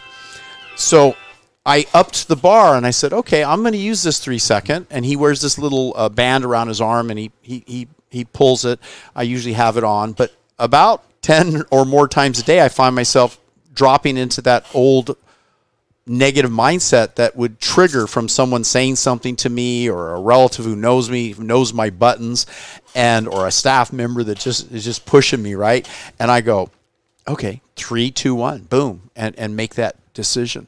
And so getting into that right mindset, and then not allowing myself to make the excuse that I don't have time to condition my mind every morning or night while I'm driving en route to a date or something. I'm listening to podcasts that are powerful. You're probably hitting the nail right on the head. Okay. Actually, you're not probably. You're hammering it right, bang, bang, bang. Mm-hmm. Because the fact is, if I say, who am I? Mm-hmm. I'm going to say, well, this is who I love to be. But when the pendulum swings, there's no middle ground. It's either hard left or hard right. Yeah. And it just happens this morning. I argued with my wife. And the other day with my daughter. And what happens is when I get mad, I tell everybody to fuck off and leave me alone, and that they're all stupid. Yeah. Okay. Sure. And I'm just saying, but before I do that, I always say, please listen to me, what I'm telling you. Mm-hmm. Then I say, you got to stop it. What you're doing is really bad. Yeah. And then I just throw in the towel and I just say, I come at you. Okay, now this is what you guys wanted. And then they're all like this. Right. And then I'm saying, and you see, and I do it on purpose because I have control over it, but I get so angry that my anger, it doesn't go away in 5 minutes. I'll stay angry for the rest of the day. The only thing that I can tell you that I've done for the rest of my life is that if I go to sleep, I never wake up angry because I put it to bed before I go to bed. Right. And I let it go. But it's a fight with me personally because I have to analyze everything and I have to say, what can I do better? Because I want to be a better person than I was yesterday. Right. And that's the fight. But that's exactly right. What's the percentage that you want to be that you're going to accept? And the solution will not find itself until you refuse to accept what's being thrown at you. Yes. And you don't. And I'm just saying, well, you guys are whatever. It doesn't matter because I'm not trying to change anybody. I'm just trying to accept everybody. Well, there's only one person you can change, and that's yourself. That's right. That's right. But that's why I go back to, I'm so big on my little thing right now, is I'm trying to recognize where I have impact, how my impact is positive, and trying to eliminate the negative impact, because that's exactly what you're talking about, is we still have that power, and because of how people look at us and what they're looking at for the solutions, they don't look at themselves for the solution because I always produce the solution. Right. Right. And the solution is only from within. It's not an external choice. And it's influenced because it's been proven 7 repetitions of listening to a particular program that you want to embrace. 7, only 7. And ideally it's consecutive 7 days. that you can then change over to another program where I'm going to work now on the next 7 days on what I'm eating, the next 7 days on my exercise, whatever it is. It doesn't take, as we used to believe, 30 days to change a behavior. Actually, according to the 21 days, you're saying 7. It's 7 days. And according to Transformation, Richard Bandler, who influenced all of Tony Robbins' career, I met with him personally and had discussions with him. And he said, you know how long it takes to change your mind, to make a new decision? And I said, I'm thinking, 7 days, all that kind of thing. And he goes, no, that quick. Instant. The moment you decide, boom, the moment you decide that you're going to make that decision to listen to that tape for 7 straight days, because you see, you have to let the process work. You can't assume, since all these years or days or weeks or months that you haven't done the actions you wanted to do, you've been avoiding the very step that's required, which is the 7-day process, and let the process occur and it will happen. Jump in the cold water. It doesn't take you more than a second. It's going to work. To get covered up in that water, but yet it takes you a little longer to want to go back in there every day. Yes. Yeah. Hey, Danny, turn on the backlight behind us. So we're so funny. Look at that. It's just funny, but the time doesn't seem to go by. Right? It doesn't really matter, but it seems so valuable and so encouraging. I have to say, it's just been. Look at that. Give me goosebumps there. Yeah, yeah. But it's all good. Yeah, and so the decision is. Here's the beauty of what we're talking about. You actually know what you need to do. You know from listening, from studying, not just from me. I have no excuse. Yeah. I have no excuse. And you are now empowered, and I'm giving you that opportunity to acknowledge that you have that power to, and it's not a willpower decision. Willpower is very difficult. No. Willpower is like, I see that. I just need a little bit of guidance. Yeah. And I just need to follow it. That's all. Yeah. Because that's what you hear. I already know more than anything, but more than anything, you're edifying me. You're edifying my soul, just feeding me, mm-hmm. saying, again, it's not even, I already believe in myself. Right. It's just a matter of you just pushing me over that edge and finding that solution and going back to, if you want to believe and if you accept the fact mm-hmm. that it wasn't an accident that you answered the phone when I called. And it just made me laugh and say, whoa. Yeah, you even recognized my voice. Like, I try and disguise it sometimes. Yeah, I'm like, I said, okay, this is Nick. And I said, am I right? Yeah. But there's no accidents. I believe in there's no accidents. Sure. I believe there's a reason for everything. Mm-hmm. And more for anything, that's the humility and the grace of God that we accept. Mm-hmm. And the fact is, God wants me to be healthy. Yep. You've given your life to helping people be healthy. Sure. And happy. Well, it's a big part of it. Because someone could look healthy. They can be in shape. Yeah. But the thoughts, they haven't worked on. But right? But you nailed it. We mm-hmm. went through this whole thing. Let's just say it's not a song and dance. It's a real thing. Yep. But it comes out as a song and dance because what are we coming down to? You have to nail it to say that it's. You said. Now, Mal says it's 5 seconds. This other doctor says it's 3 seconds. But the truth of the reality, it's no seconds. It's instant. It's just... You make that decision. Instantly make the decision. Mm-hmm. And when you said that, I was going to say instant. My gut feeling is that's mm-hmm. what it is. There's no need to wait. Right. There's just an action required. And are you going to puss out or are you going to do it? Right. If I'm going against a formidable foe, and it's my decision that I'm taking on the world's strongest strength endurance champion in history, or I'm going to do something that's out of my boundary of comfort. I could easily take on curl and press and curling and challenge virtually anyone in the country, if not the world, and hold my own even at my age. But that doesn't interest me because I've already done it. I've accomplished it. I set a record that no humans ever exceeded to this date, except for my training partner, Tim Nash, who he's matched. It'd be interesting if we both went up head-to-head on a day, on a good Sunday, we go out and pull up the dumbbells. Someone's going to win. Whoever's got the steely mental determination is going to win between us because we both have the physicality. He's years younger than me, but he's up against someone who does not accept less than my full performance. Yet... the difference is what you brought up, and I'm going to challenge you with this. I do preparation. And I don't. Now here, let me lead to you something. My team here, including when you meet Kyle downstairs, who's a jiu-jitsu champion, 10th planet, he's great at what he does.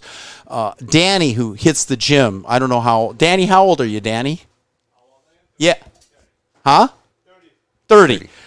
I'm 65, going on 66 in January. He's less than half my age, right? Almost half my age. And he's got that East European pride and strength and determination of, I'm not going to give up, I'm not going to lose. That I see that in his work ethic. That's how he is. I mean, I hit it right on the nose. I know he knows. I mean, there's no doubt. I see it in him. He may not know that I acknowledge it because I rarely give praise. I'm a little tough, kind of like Dorkowski, my winningest coach I ever played for, where we went undefeated every game against teams superior to us, but we beat every team. And he did not praise less than superior performance. But he was on your butt if you were dogging it. He saw if you were dogging. He was yelling at you and in your face, through the face mask, grabbed that helmet, looking you in the face, said, "You dropped that ball. Why'd you drop the ball?" And it's like, it crossed your mind, like, yeah, I guess I took my mind off the ball for a moment, and I never dropped it again, ever. It was like the ball, I was out in the flat, I caught that ball. A guy was going to hit me in the back, didn't matter, I'm going to catch that ball. Or if a guy was coming in my region, I was a linebacker, I'm going to hit that guy so hard, he's going to not want to come into my region again. Whittier High School, we were playing against him, and a guy came across my middle range, and I just hit that guy with everything I had, and it was the turning point for the team because they saw me hit him so hard, and the guy was like, he was toast, but it was my intensity and my belief that even though I was smaller than most of the guys, I came out to play.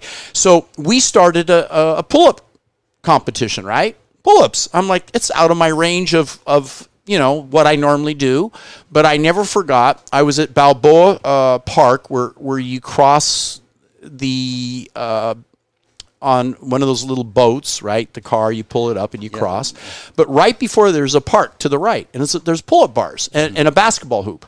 And a bunch of young guys were out there shooting hoops, and they were doing pull-ups. And I see one guy at a time doing pull-ups, and they'd count them out and everything. They said, "Hey, guys, can I mix in?" A bunch of young college stud guys. And they go, "Yeah, well, man, jump in." I heard the old man. I heard it. I got it real clear. I looked the guy in the eye. I said, "Okay." And I got my turn, and I started doing pull-ups. After 44 pull-ups, they started looking at me like, "Whoa, dude, where did you come from? What is that? What in the heck?" I toasted every one of them, right? 44 is a heck of a lot. You said your best was in the 40s, right? That's 40 is the most that is a lot of pull-ups, okay? Yeah. But then you know what happened? I was listening to a podcast, and this guy, Dave Grogan, had done some 4,000 pull-ups, and he shows a picture of his hands, and they're ripped, because he didn't even wear gloves, and they were just literally blood torn after doing 4,000. So I looked up how he did it, and I noticed that he takes breaks between his pull-ups. So they do, like every minute they do a certain number of pull-ups. They had some criteria of how they did it during a certain number of hours. So I said, okay, when I first attempted to break the curl and press record, I had to think through, how did he break that record? And there was no way in human possibility I could break his record at the pace he was going with curl and presses of dumbbells overhead, one at a time. But one of my coaches said, wait a minute. Do with their arms. Two at a time. Do two at a time. He said it's extreme. No one's ever done it. It's going to tax your cardio like nothing has ever taxed anyone. But you're going to use ice towels on your feet to keep your body cool. You're going to keep your body cool down with the team spraying you down. You're going to have a doctor monitoring your heart rate, which was averaging 200 beats a minute during the entire 1 hour. And we're going to figure out how to feed you watermelon juice with Power and Speed, my incredible product that just takes me to this whole new level.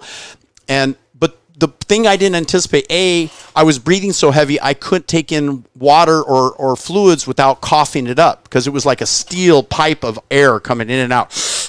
And I learned to breathe through my nose because breathing through the nose engages nitric oxide instead of through the mouth. So I was just doing everything possible. I had a Russian coach. I had all these guys, that we planned.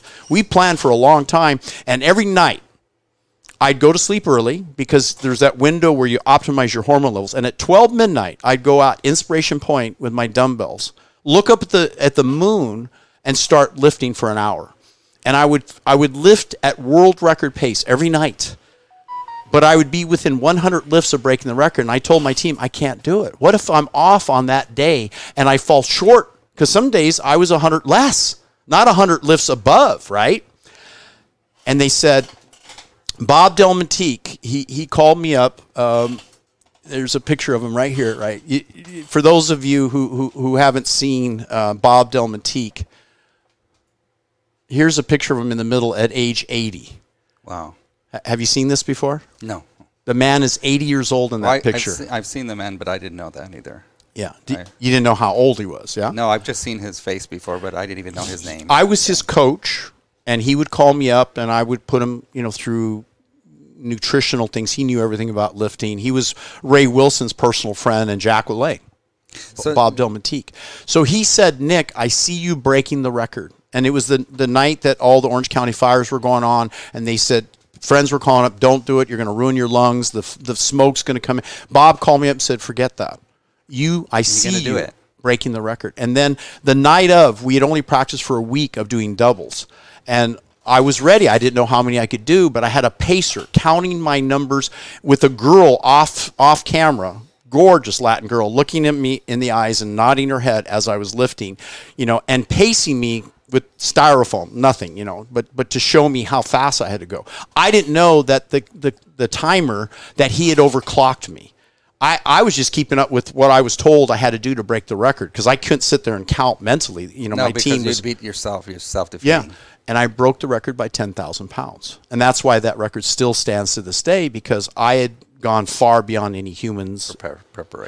Preparation, but also with zero doubt. 100% commitment, I would do it. So when you make a commitment and you say, for 7 days, I'm going to listen to these tapes. For 7 days, I'm going to let, not willpower, but let the process occur. And for 7 days, I'm going to ingrain that thought, even if you replay this part of the tape. You're right. When my daughter, it was easy. You saw my face when I came in here and you said, I'm going to help you. And then when I came back, you showed me when the blood and everything else, what commitment does. There's results. Yes. That follow through with that. Yes. And that's why I say there's absolutely no excuse. The only thing that I constantly do, and it goes back to saying, I'm gonna have to incorporate in my own little thing and saying, I'm not gonna allow anybody to get in my way. Yeah. Because in fact, use these words. I'm going to rationalize. I'm going to have anyone who approaches me to detract me from my goal to use whatever they say to motivate me even more to accomplish my goal. Well, the one thing that I have to tell you, and I'll go back to, and we talked about this a little bit, but then you said we'll talk about it another day. And then, of course, we never brought that other day over the years. Mm-hmm. But it goes back to, I've turned my relationship with my wife, in so many ways, it's terrible. It has had so many issues, but every single time that she brings up her points and she gets emotional and she makes all these points, they've helped me. And if I look back, I wouldn't have the strength that I have today if I didn't see following that through. And if I was to say, I told her 18 years ago, I looked at her and I said, I want a divorce. This is done. I'm so done. You have no idea. But when I saw it, it broke her heart, and I saw all the things, and I'm just like saying, I'm an asshole. I can't do this. Yeah. And I realized that I love my wife, but see, Mel Robbins also, she talks about, that ain't love. Mm-hmm. She says, that ain't love. Mm-hmm. But the thing is that it creates a self-love, and you get benefits from everything, just fighting through things. And then now, where am I at? Now I can see all the things that she hates about herself, all the things all these problems that I've overcome, not necessarily will I say, give her all credit and say, I'll give her some credit because it forces me to self-reflect. It forces me to look. 2 years ago, I wanted a divorce. So I wanted a divorce so bad that I was trying to figure out in my mind to validate the reasons for a divorce. Okay? But at the end of the day, what came about that is I found out that it's not what I blamed her for. It's what I'm blaming me subconsciously and how I'm looking at the solutions. And I just said, I stopped fighting with myself, and I said, I don't want a divorce, because the fact is, regardless of all the problems we have, I have an attachment, and the things that I'm attached to have you in it. So you're a part of my life. I accept that. Now, boom, let's move forward. And we go forward. And now I'm like, okay, I ran out of those things, and I'm looking at, and that's the whole thing with just going back to this program. It took me no hesitation to buy into the program with Tony Robbins and Dean Graziosi and all these things. I'm just not motivated like everybody else, but I'm dissecting everything, and I'm participating. And because I'm participating, I am learning regularly, and things in me are just starting to click a little bit, change a little bit, and they're just adjustments. Because what I need is adjustments. I already have a lot of the knowledge. I already have a lot of the resources. I have a lot of the willpower. But also, probably the biggest thing is I have like little, if you want to look at, what is it? Our heart grows the veins for getting more. The little veins that reach out farther out beyond you. And I'm going to say it's like it reaches out to you, and I'm connected here. But my inner circle, there's nobody like me within my inner circle. It's me, and everybody else has their own issues. And the only benefit is that I can help them, encourage them, and keep them going. Does that make sense? It does. And you bring up a point. What you have to recognize is that love is unconditional. And what you've stated is very clear, and that is that, look, you're not in perfect shape. You're judging your partner. You've been together, 30-some, going on 30-plus years, right? Yeah, 34 years. 34 years. And, maybe the behavior, the actions aren't always consistent with what you believe are necessary. But the reality is, love is unconditional, particularly with family, because you have a family, you have a child. That's your child. I have 3 children. Right. You have those 3 children. I have 5 children, 2 grandchildren. And there's times that their behavior is not up to standard that I feel is reasonable. I dislike the behavior, but I love the person. Correct. And the big turning point for me to deal with my children was reading Wayne Dyer's book, What You've Always Wanted for Your Kids. And I had to listen. I love Audible books, so I listened to it because, I'm always doing something, right? And it helped me to change my parenting approach. And I'm glad I studied it, because if I hadn't, I would have, how shall I say, tried to bully my kids into doing things I didn't want them to do, or that I wanted them to do, excuse me. And yet they knew through authoritarian. Audible. Yeah, that I was bullying them. Yeah, I think I've listened to, like you, and you're a big fan of Audible books, and I probably listen to a book at least every other day, get through a book, every 3 days. So through that process, having read, let's say 150 books every year, and all these books and more, just going through, it can really help change a person. But, any book or any bit of information, there's a point where you finally decide you have to take action, which brings me back full circle to an open loop, which is a common thing that Tony Robbins knows to do, and people don't understand open loops. But in the subconscious mind, I opened up a window in your mind, and then later in the conversation, which in our case, years later, we came back to a conversation. But that conversation is that the educators that I talked about knew exactly what they should do to accomplish the goals. They knew that they should eat this way, they should exercise, but they didn't do it years later. But the people who did were the ones every week, the food demonstrators who actually had to prepare the foods, show how the recipes were done, straight from my original cookbook, how to look great and feel sexy, which Tony Robbins himself used in his own home and even at Mastery University, and then the newer book, Simply Healthy Cookbook. What I like about this book is it has all the how-to things that the teachers taught you, how to use the food grinder or the Breville oven, or all the little techniques that made it practical and enjoyable. I mean, I love cooking. For me, it's like a stress reducer. And I've never in my life grown a garden of fruits and vegetables in my whole life, mainly because maybe I thought that, it was challenging. I always told myself I didn't have a green thumb, but I had a friend help me set up the garden, get it started. And one thing she said is, keep watering. And I'm like, okay, because they usually have water systems for good gardens, but I'm the water, and I kept thinking, so every day I kept watering, and all of a sudden it just grew to life, like these plants and these peppers and these tomatoes. And they're alive. And it's just amazing. So now when I come into work, the time it takes me to do someone else to make watermelon and someone else to make coffee or whatever, I have my USC bag filled with fresh fruits and vegetables and beans and things, many of which are from my garden. So I have a certain pride now about that. I'm like, oh yeah, I grew that, and it tastes better. Maybe it's psychological. It tastes better. Maybe it does. Maybe it doesn't. Well, I don't know. It does, because it adds your personal touch to it. Yeah, and that's again where I showed you our garden. Yeah, and I can see the pride beaming in you. Here's my garden, and I feel that way now too. Before I would have thought, yeah, so what? Well, you know, you can't deny that it's alive. Oh, it's amazing. And what are we trying to do? We're just adding life to us. So I went and I got these gluten-free tortillas. They're literally made with garbanzo beans, potatoes, and cassava. I don't know if you've ever tried them, but they're good. I heat them up, and what I do is, and by the way, you know, I've got some fresh apples. I always carry some fruit. Do you ever eat guavas? Yes, I go to the farmer's market every Sunday morning in Newport Beach, and they all set up by 7:30 in the morning, and I take 3 oversized bags, and I buy up all kinds of organic fresh fruits and vegetables every day, every Sunday, that is. This Sunday I didn't go, and I usually go right next door to Charlie's Chili, and I buy a gallon. You can get vegetarian Charlie's Chilies there, beans, which they do without oil. They have peppers and mushrooms, and do you so like good. Hot chili, or do you like regular chili? I love both. And you know what?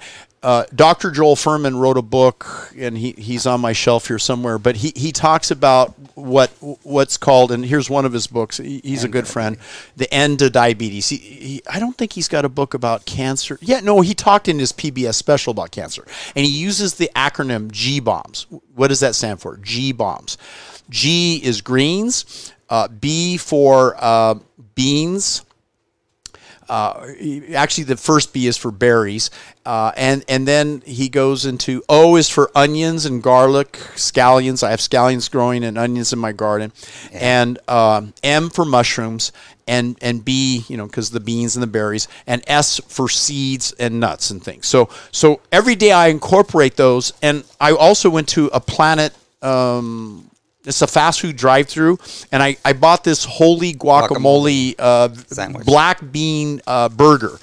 And although one of my kids says he doesn't care for it, you know, compared to traditional stuff, but it looks like a real burger. Have you ever tried it? No. Yeah. I'll let you have I'll slice up some for you. And check this out, right? So here's your salad. Here's actually a mushroom taco, right? I've got underneath, what do I got going on here? I forgot what I packed this morning. I had so many different things. I had leftovers from, here, I should have my spoon here. That tastes good. There's some avocado in there. This has got some brown rice. It's got a lot of mushrooms and things. Yeah, so that's, you know, good little mix. And I like it that these little containers Pyrex fit perfectly on top of each other into your bucket. they just fit right in. So I've got this old little organized thing, and then here is my pressure cooker crock pot multi beans, black eyed peas today with pinto beans and black beans. Will you eat that whole thing? Not in one sitting. Okay. But I will, in the course of the day, because this might be my breakfast, lunch, and dinner. I'm gonna make my own burritos with this, and I'm gonna get some greens and throw that in. So I never have an excuse of not eating healthy, and this is the most consistent thing I've ever done in my life. It's funny because I would just say I would add the nopales too. Oh, funny! It'd be great. That would be awesome. Yeah, I'm gonna add them in. I have some nopales in a jar at home, and so. And look at how it all fits. Look at that. Yeah. It just all fits in. But it's a desire that you have. That's something you're going to do, and you're getting used to it. So it takes me an extra, maybe 20 minutes to throw the whole thing together and pull it right out of the refrigerator. One of the first book you told me to read was the one about the Indians that Tarahumara Indians. Yeah. That book and the fact that in that book, it says to eat like a poor man. I believe it's either that or either you told me, and I'm mixing it up now. But you eat the beans, the rice, and what they ate is they had that little thing that they'd make with the seeds. But I'll just wait. Wow. Oh, I'm going to look at this real fast.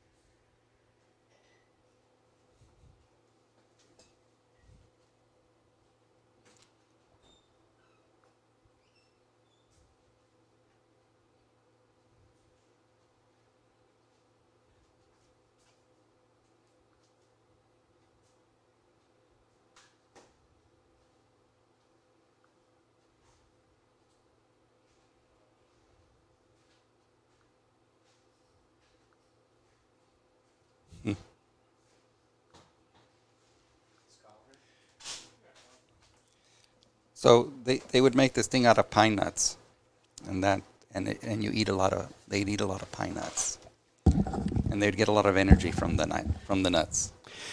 Yeah, and this particular dish I picked up Catalina Fish Kitchen. I ordered a vegetable dish, so it's got my you can see broccoli, squash, peppers, cauliflower, and chili. Definitely, I love the chili. Some lemon. What did I leave out? I think that's and it's flavored good. It's good. And I poured a bunch of sauces on it on the earlier version I ate this morning. Because of that, back then when I eat a salad, I don't use the conventional salad dressings. I use green chili. Very Chile good. verde. Oh. And that's what I've used I ever prefer since. the green too. And it's just amazing how good it makes it and how different with so many things. But again, there's been a little bit changes, nothing drastic. And again, you were going to resorting out to my challenge. Actually, we didn't get to my challenge other than to accept, I guess, what the changes need to come. Yes, and I wanted to say that earlier in a show I did last week with Kyle, "Fit at Any Age" by Lee Haney. He was a Mr. Olympiad. I think it was 8 times in a row. Mm-hmm. Only Dorian Yates defeated him at one point, and he talked. I interviewed him personally, and he talked about consuming 500 grams of complex carbohydrates a day, and he only consumes between 65 and 80 grams of protein a day. My misquote was he was eating 80 grams of protein per meal, and that's not what he said in his book. I had to actually look it up because I questioned myself. Is it literally that little? See what it says here: 20 to 40. What does it say? 20 to 30 grams per serving for the average person. Mr. Olympiad would take in 40 to 75 total grams per day. Is all that's needed of protein. That shatters the myth that every bodybuilder has. Yeah. And yet, who's accomplished more and looked more in better shape? And he rarely would. He'd come in contest shape without starving and going to zero carbohydrates like a lot of these guys. He said, I need carbohydrates, A, for the energy, but B, for the protein sparing effect, because the carbohydrates are used for energy to build, and the protein then goes to build muscle. You touched on two subjects, that one of them that Tim Grover had mentioned, and that's detox. Yes. The body. And I think that's probably coming to detoxes from the sugars that we have. And sugars and oils. Always include oils because oils are processed. Well, you've always spoken of oils, and the most important thing that I've done everything I can is not to fry anything in oil, because that's where you get the most damage. And you mentioned oil-free salad dressings. I mean, you're using salsa instead, which is a great alternative. But regular little bit of olive oil on top of it, or if I have some bread or toast, then I put a little olive oil in it. Regular. Right. I like that. Right. Have you heard of eyes open hypnosis? No. You can actually read scripts, which I use, and these scripts I have as part of our VIP coaching program, but I issue the scripts based on each individual's goals. So you read these scripts literally with your eyes open, but you have to be fully attentive, reading them with enthusiasm, adding some energy into it, and visualization. If you're saying, hey, I'm going out for a walk or a run, you see yourself running or walking. And by adding that feeling, that experience, that full visual, because we're auditory, kinesthetic, and visual, as Tony Robbins talks about, and the work of several NLP experts, and when you think about the process, it's so real. It becomes real. And just like Michael Jordan, they did experiments where they had basketball shooters visualize shooting the shot perfectly, and those getting out in the court shooting, and those not shooting. So we talk about lack of preparation. Yes. So when everybody else was training and I had other things to do, when I'd be in my car or I'd be somewhere else, and I'd have some moments to myself, I visualized myself practicing my jiu-jitsu and winning, doing different things. And it's funny, because of that, it gave me my confidence, and I was able to do so good, thus lacking the same preparation that the other individuals took. Obviously, physically, I can tell you, I felt the difference of the guys that were prepared and really, really worked hard. Sure. Because their intensity was so much higher. But thus why I said I'm a defensive fighter. The moment I turned it around on them, they were just every single fight I had, I did the same thing. I turned it around on them with a move that they didn't expect. Right. Because the difference between me and everybody else is I'm much more open than they are. They're like this. They're the racehorses with the blinders on. And I'm going to go touch my thing where when I played high school football, I only played high school football. I was a linebacker my senior year.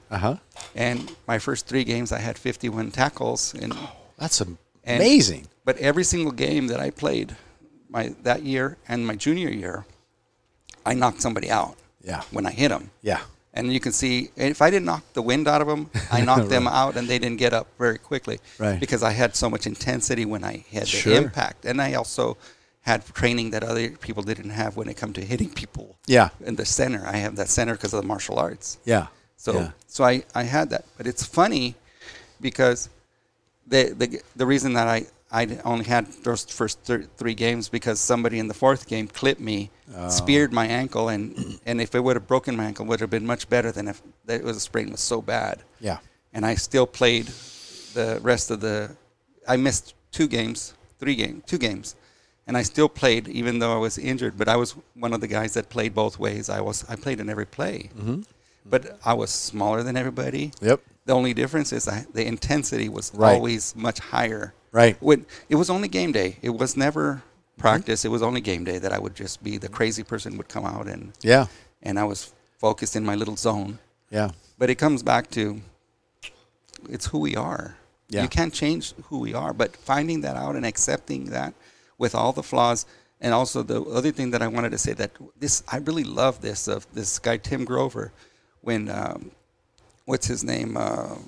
The best golfer, black guy, Tiger Woods. When he got caught saying he cheated and all these things, his life would have been so much better if he would have just said, that's between me and my wife. It's personal. And it's my business. So you guys can go jump in the lake because it's what I did. That to me has been more of a life-changing thing, because we just have to accept certain things and go from there. Right. And therefore, that puts us where we're at today. And that's where our conversation has been nothing short of phenomenal. I feel, look at it, we're here past a couple hours, and I only wanted to spend 30 minutes. Well, I think that people listening, namely yourself, when you replay it, it's kind of a walk through your entire life. So the question would be, why would you go to a coach who has 43 years experience, who's gone through challenges himself, who's overcome those challenges, and then even went to world record levels, and then worked with some of the greatest, on the planet, not just Tony Robbins, Mark Victor Hansen, Tai Lopez. I mean, the list, Bob Whelan. I mean, these guys are beyond inspirational. Even to me, I'm like, God, look at what they've accomplished. Can I answer that question? Yeah. First of all, I like you. Second of all, I believe in you. Mm. And third of all, it's the one thing that you can say that nobody else has said that will give me that impact that I'm looking for. Right. And I see in you, like when Bob Dillman Teague called me up that one night, just the night before I was going to perform in front of an audience and attempt at that time, in my mind, break a world record. There was no doubt I was going to break that world record. There was doubt about the number of lifts because of this weird thing of I was only within 100 pounds of breaking it. But he instilled in me, and even though I was his coach, at that time I needed to hear that because everyone else was saying you can't do it. It's just don't do it, don't try it. And if I hadn't, that next week I was on a world tour for a full year. I circled around to countries around the world, and I ended up getting sick in China. I ate something, who knows what, and it was pretty. I was set back and I wasn't training. If I'd come back to even attempt to break the record at that time, I don't think I would have done it. I don't know that in my life I would have found the time, the effort, the energy to do it again. And since I had done it, it was one of those things where, wow, I look back and I say, I broke that record. And more than that, when I was in Pop Warner, I had to make weigh-ins from 155 pounds Pop Warner and weigh in at 115. I got down to 112 running 5 miles a night after practice and eating 1 egg a night, not knowing about, diet and everything. And I made up my mind to never go on a diet in my life. And so to then come back full circle and be a nutrition, coach about diet and health. And, for me, I don't consider this a diet. It's a way of life for me. I enjoy it. I'm never hungry. I'm never starved, but I do know how to titrate. I'm going to instill that in you in a hypnotic session. Are you open to hypnosis? I'm open to anything. Whether how it affects me, I have no idea. Yeah. Outcome. The beauty of hypnosis and timeline therapy is you're not necessarily in an altered state.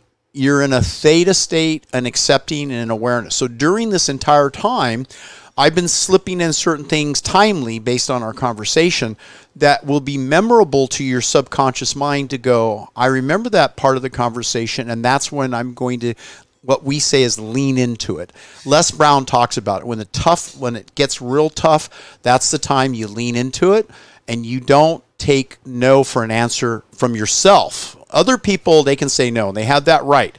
But when you come to the drive-thru, or you come to the restaurant, or you come to the morning when you're planning to prepare your meals for the day, you will then make an affirmative decision in your best interest because you love and care about yourself enough that you'll be a role model to your wife, to your daughters, 3, to your future possibly grandchildren, as I am thrilled to have grandchildren now, a year and a half, and they laugh and we laugh. We get on the floor and do yoga, and everyone, says, Pop's arrived. I mean, it's just a beautiful feeling, right? Yeah, and it's funny because I could hear Les Brown saying, there's somebody great inside of you. Yeah. Yeah. And the great thing about it is you and I have a lot of similar inspirational teachers, and the only thing I see is holding you back is you're listening to an inner voice that I'm not ready, or I'm not prepared, or others are holding me back. And the reality is there's only one person that needs to be convinced, right? And that person is ready to step forward. And now that person is ready to step forward, and since you acknowledge that that's the person, your timing is perfect because there was a medical doctor named Milton Erickson, and he would do hypnosis during his sessions without the clients really recognizing they were in a hypnotic state. It's kind of like that timeless thing where you said, we've been talking for 2 hours, but it seems like 10 minutes. I mean, to me, I don't know about you, but yeah, it's actually been, we haven't slowed down. We have just been going back and forth. But more than anything, I don't hear my wife saying, "Shut up, let him go now." Yeah. And the fact is, you're not saying that's enough. We got to go do something else. So I said, well, if you make time for me, I'm definitely not gonna leave. Yeah. So the final thing that I'm gonna impart upon you is something that you can go to the end of the tape, if you will, and listen to at least 7 consecutive times, because that's the magic number. It turns out from clinical research, it wasn't 6, it wasn't 5, it wasn't 3, it was 7. And it didn't require 8 or 9, but 7. And somewhere in there, it becomes, if you fall off the wagon, as we say, you just go back and you listen again. If I was to say, it really comes back to, you got to own it. You got to eat your pie. Right. So for myself, even I could make the excuse, and Nick, you're turning 66 this year. What are you doing competing with young bucks and doing pull-ups again? And yeah, I'm up to the reader board. You look down, I'm up to 15 where my personal best was 44. And I started. The difference is I had the guts to step out of my comfort zone and go into an athletic endeavor that's out of my skill set. Well, for what they say, but the fact is that every time you step in there with a youngster that just looks at you and says, "What are you doing, old man? Why are you here? You don't belong here." Yeah. And then that fuels me. Look at them like. Then they have a rude awakening. Yeah. And just says, you just can't think that way, which is they don't know it. As much as they're doing you a favor by challenging you, you're doing them a favor by kicking their ass. Yeah. Yeah, exactly, exactly. And like I said, you guys know we're within 2 pull-ups of each other, chin-ups, pull-ups of each other, and on any given day we're within 2 right now because we keep competing, periodically every 3 days or so. But we're doing pull-ups independently, right? They don't know how many I'm doing. I can guess how many pull-ups they're working on, but they have no clue of what I'm willing to do to go beyond, what my personal best is. Right. And that's where you separate, we could say, the men from the boys, the successful from the unsuccessful. Honestly, right there when you say that, and you ask me, am I open to this? Yeah. And that's why I say yes, because the fact is that we don't know what our best is until we're pushed that hard to be our best, or when somebody else matches our level of enthusiasm with our level of training and preparation. Yeah. And I think that this generation has been done a disservice in patting them on the back no matter what their performance is, when in reality, you need to acknowledge there is a level of excellence. And we see it in the Olympics. We appreciate when we see it. But we also see when people give up. Nothing makes you better than a good ass whooping. And a good old-fashioned, you little wuss, what the hell's wrong with you? Get off your ass and move it. Yeah. Yeah, I was going against Arcadia, the high school team there, and there was a guy destined to play for pro football, and I was a linebacker that year for the Royal Knights, and I just remember coming around the middle to get past him to make a hit, and I remember that guy tearing into me. That he was a big monster of a tackle, and he gave me an ass whooping, and I thought, wow, that's what power and skill, what you're up against. And I remember going to USC and thinking, I'd love to be a walk-on and play for the team because I got a scholastic scholarship. And then I saw Booker Brown coming down all 300 pounds and his arm bigger than my legs. And I'm like, God, I can imagine if that man hit me with full force. And I thought, I don't want to imagine that. I don't think so, And even though I had a neck injury my high school, year, and I stopped playing and I'd get into some pickup games and stuff because I love the game. But, there's a point where you let go of the game because the game of life's more important. And at some point you decide, am I my self-worth based on my ability to play football or my ability to step into any arena that I'm needed or that I feel I'm deserved, that I should be in? But the best thing is that game there that you gave your whole heart and you love to play served as a as a resource for future things because of how you played it. Yeah. And I always say I like baseball a lot more, but the problem is I played football a lot better because it used my aggression, it used my anger to benefit me. Yep. And I was able to form a technique that benefited me when I played it. What position did you play baseball?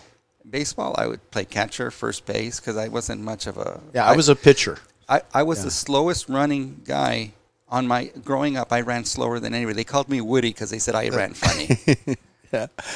But the funny thing is, it doesn't really matter because, I always tell people, I said, I always got, some of my friends were the MVPs, but I always got best, most improved, because the only thing I would ever do that nobody else would do is I'd stop the ball with my head, my hands, my body. It didn't matter. That ball was going to stop. And they would laugh at me because, how could anybody be so stupid to put their whole body and let the ball hit them? It was a hard ball. Yeah. Yeah. And no, but usually you learn to put that glove right in front. You get hit a couple times. You don't have to get hit again. I know. To put that glove in front. It's a hard ball. They call it a hard ball for a reason. But it was taught me things to be a little tougher, to be a little more, durable. And it goes back to, nobody ever said, oh, you shouldn't do that. Right. They just said, you're stupid. Right. And I said, I'm not stupid. The ball's in front of me. I'm not chasing it. Yeah. Yeah. Well, now that I've seen your blood, I know your history, I know your goals, I know your motivation.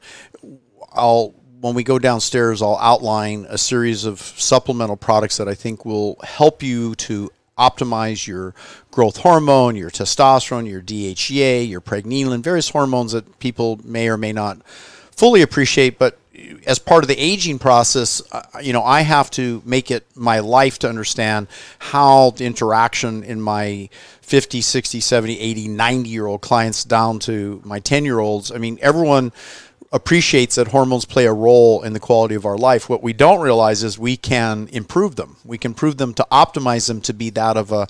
I like to keep my hormones, as we were mentioning earlier before I think we pushed the record button, of that of a 22-year-old, because I like to function and act and perform like a 22-year-old. I don't see myself as a 65 plus, I don't.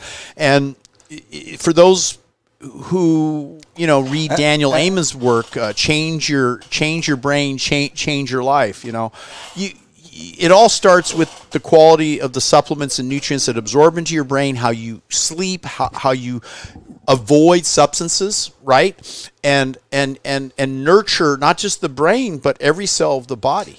I describe you as a modern day Jack LaLanne in that sense. But the fact is that you're the benchmark. You are not. You're telling people, I'm not just you look at me and say, I'm not going to describe you. I'm fit. I can do all these things that you think you can't do, and the only one stopping you from doing anything is you.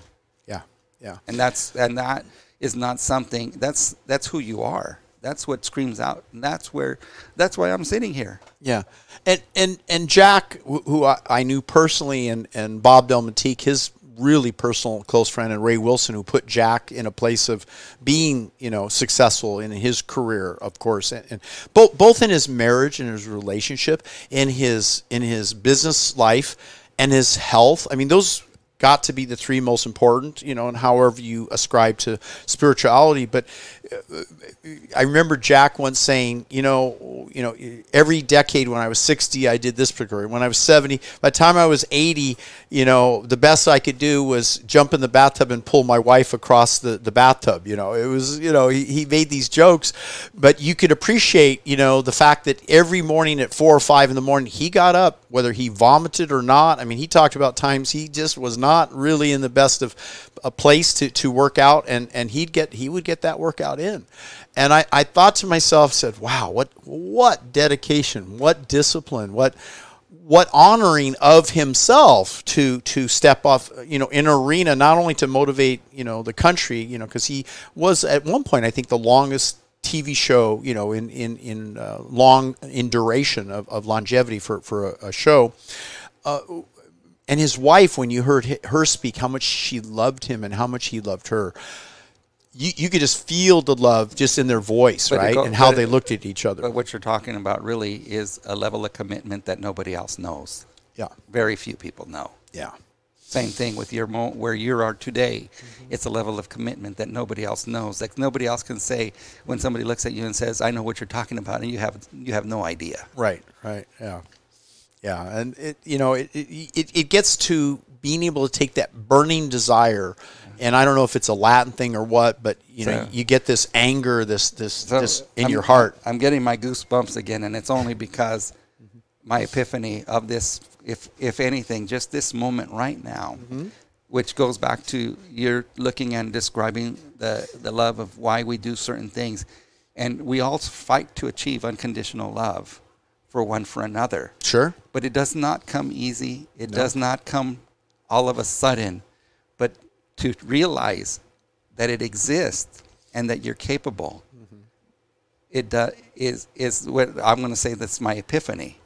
And that's because of the commitment, because of the sacrifices, because of the motivation, and the never dying, never ending, giving up. You prostrate yourself, you put yourself ahead of things, and you just say, there comes a point when you say, it's not worth it. Why am I doing this? Right. Why it's such a high price. Right. And then when you realize it and you capture it, and that has to be, this is what correct me if I'm wrong, but that's when you said, when you won and you passed it, and you realized, which the mindset that you created before, that's exactly what was required of you, but you needed hear that voice say, I had to you hear can it. do it. You're going to do it. It's not that you can do it. You're going to do it. Yeah. And am I capturing this incorrectly, or am I describing it correctly? Oh, yeah. Yeah, we're human. We're part of herds, and we seek leadership. But you love somebody, and you don't understand it. You don't know how to describe it. You can't even express the anger and all those emotions that go. But the moment that you find that direction, that it hasn't been a waste, now that's where you say, I understand, and I accept, and I'm glad that I did what I did. Because the truth is, I paid the price. Yes. The price, and it goes back to those shallow words that so many people say, the price has been paid for. If you don't understand what that means, there's no value. And here's, I think, a critical distinction, too, and that is the price without sacrificing your health or your emotions and ability to treat others kindly and to find that humble place in your heart that you have the strength. You have the ability to whoop up on somebody, but you learn to talk to them in a way that de-escalates the situation, because what do you gain? Road rage? You scream at someone? You don't know the person. What do you gain? Nothing. You gain strength by waving back, and they're like, what are they waving back? They're smiling, they're waving.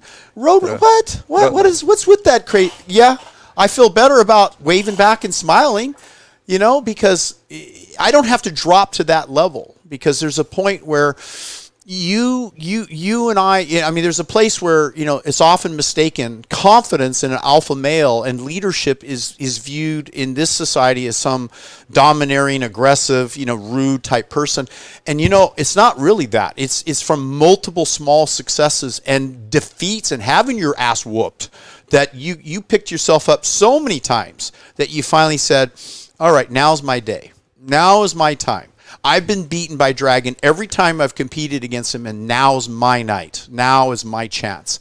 And I've paid the price, and he knows it. And the day before we competed in Hawaii, he knew I had him down. I was disqualified. He didn't let me compete. He knew I had him, and it didn't have to even take place that we knew it was the case. And later he honored me because Team USA, he joined Team USA instead of competing against the other world competitors. And he knew we were the team to win, and he was on the winning team with Big Tim Nash, myself, and my brother Brandon Delgado, and Big Tim Nash, and my son Nicholas Delgado, who at the time when we went to London, he was only 15 years old. And so, sometimes a kid, they forget what it took. He was born with talent. I mean, he's strong, he's powerful, he can outrun me, he can beat me. But the mental toughness, that's a part where he's got to learn. And my 11-year-old, who's going to turn 12, we've had our challenges together. And yet I work through it because I listen to him. And there's times where adults, which in my day and age, authoritarian, we wouldn't listen. We just get whacked on, with a belt or something, in my generation, my dad and so forth. And And you have to earn your respect with young people these days. They don't respect you just automatically because they're your senior, you're older. There is no respect from this generation. No, it's very hard. And the fact is that you look at things and just say, that was never explained to me, and why do I have to explain it today? Yeah. And therefore, it's the challenge. Yeah. But again, unconditional love starts with us. It's basically what if I was to say the sum of our conversation, it starts with me. Yeah. Even though I think I do my best and I fail regularly, but it's not that I fail. It's this that I don't give up on knowing it's there. I don't know if that comes across correctly. Yeah. But we're there, and it's not just for one of us. And again, go back to purpose. That's why I said it has to have impact. Yeah, and Tony once said this. He said, look, you can make every excuse. I'm too old. I'm not educated enough to do this. I'm not strong enough to do this. I'm not smart enough to do this. I came from the hood. I didn't go to college. Whatever your excuse is, it is not the reason to not allow improved performance. And it doesn't have to be perfect. I always say, like my best coach ever, perfect practice makes perfect.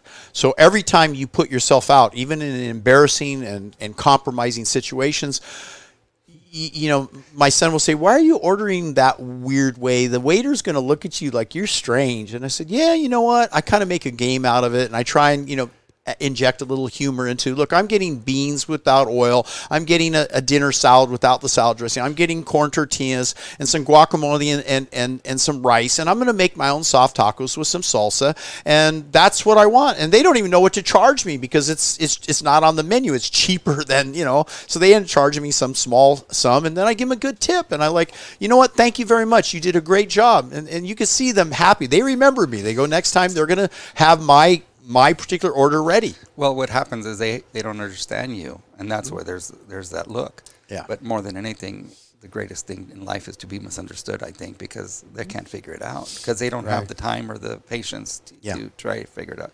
So I'll look at it this one. My only thing is right now that makes me laugh is as I'm talking to you and as I'm going through that epiphany, I get that deep breath that, I feel so good. Right. And it's funny how that we feed ourselves that, because there's something good. And I say that's God and that's nature, wherever you want to call it. But you probably have a better definition why that happens to us. Well, I think most people can accomplish when the going is easy. They can accomplish their goals if all the foods are prepared for them, if someone does their exercise for them, maybe they have a trainer show up. I mean, there's all these cool things, the designer supplements that I can create for you. There's a hypnotic session that I'm going to add for you. But where the strength comes is knowing when you're feeling weak and vulnerable and in a place where you're not about to make the right decision, you use that 3-second rule and you immediately make that decision. No, that is not correct for me. That is not my new chosen path. This is who I am, and what I'm about to do is in favor of my best honor of unconditional love, because I love myself. Right. And that's where it's at. Ultimately, that's where it all comes back. Agreed. to. Let's go forward. Let's do it. All right. We did it. High five, man.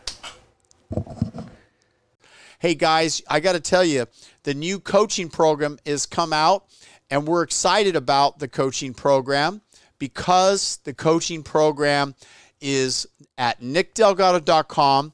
We'd love to help to guide you, to coach you on your health journey. And now you can apply for the special coaching program. And you can also get our special book, Immune Rejuvenation. Just leave your name and email, and you're going to get one of the best books written on this whole subject. We are excited to no end, and I got to tell you that, the whole idea of immune rejuvenation has come.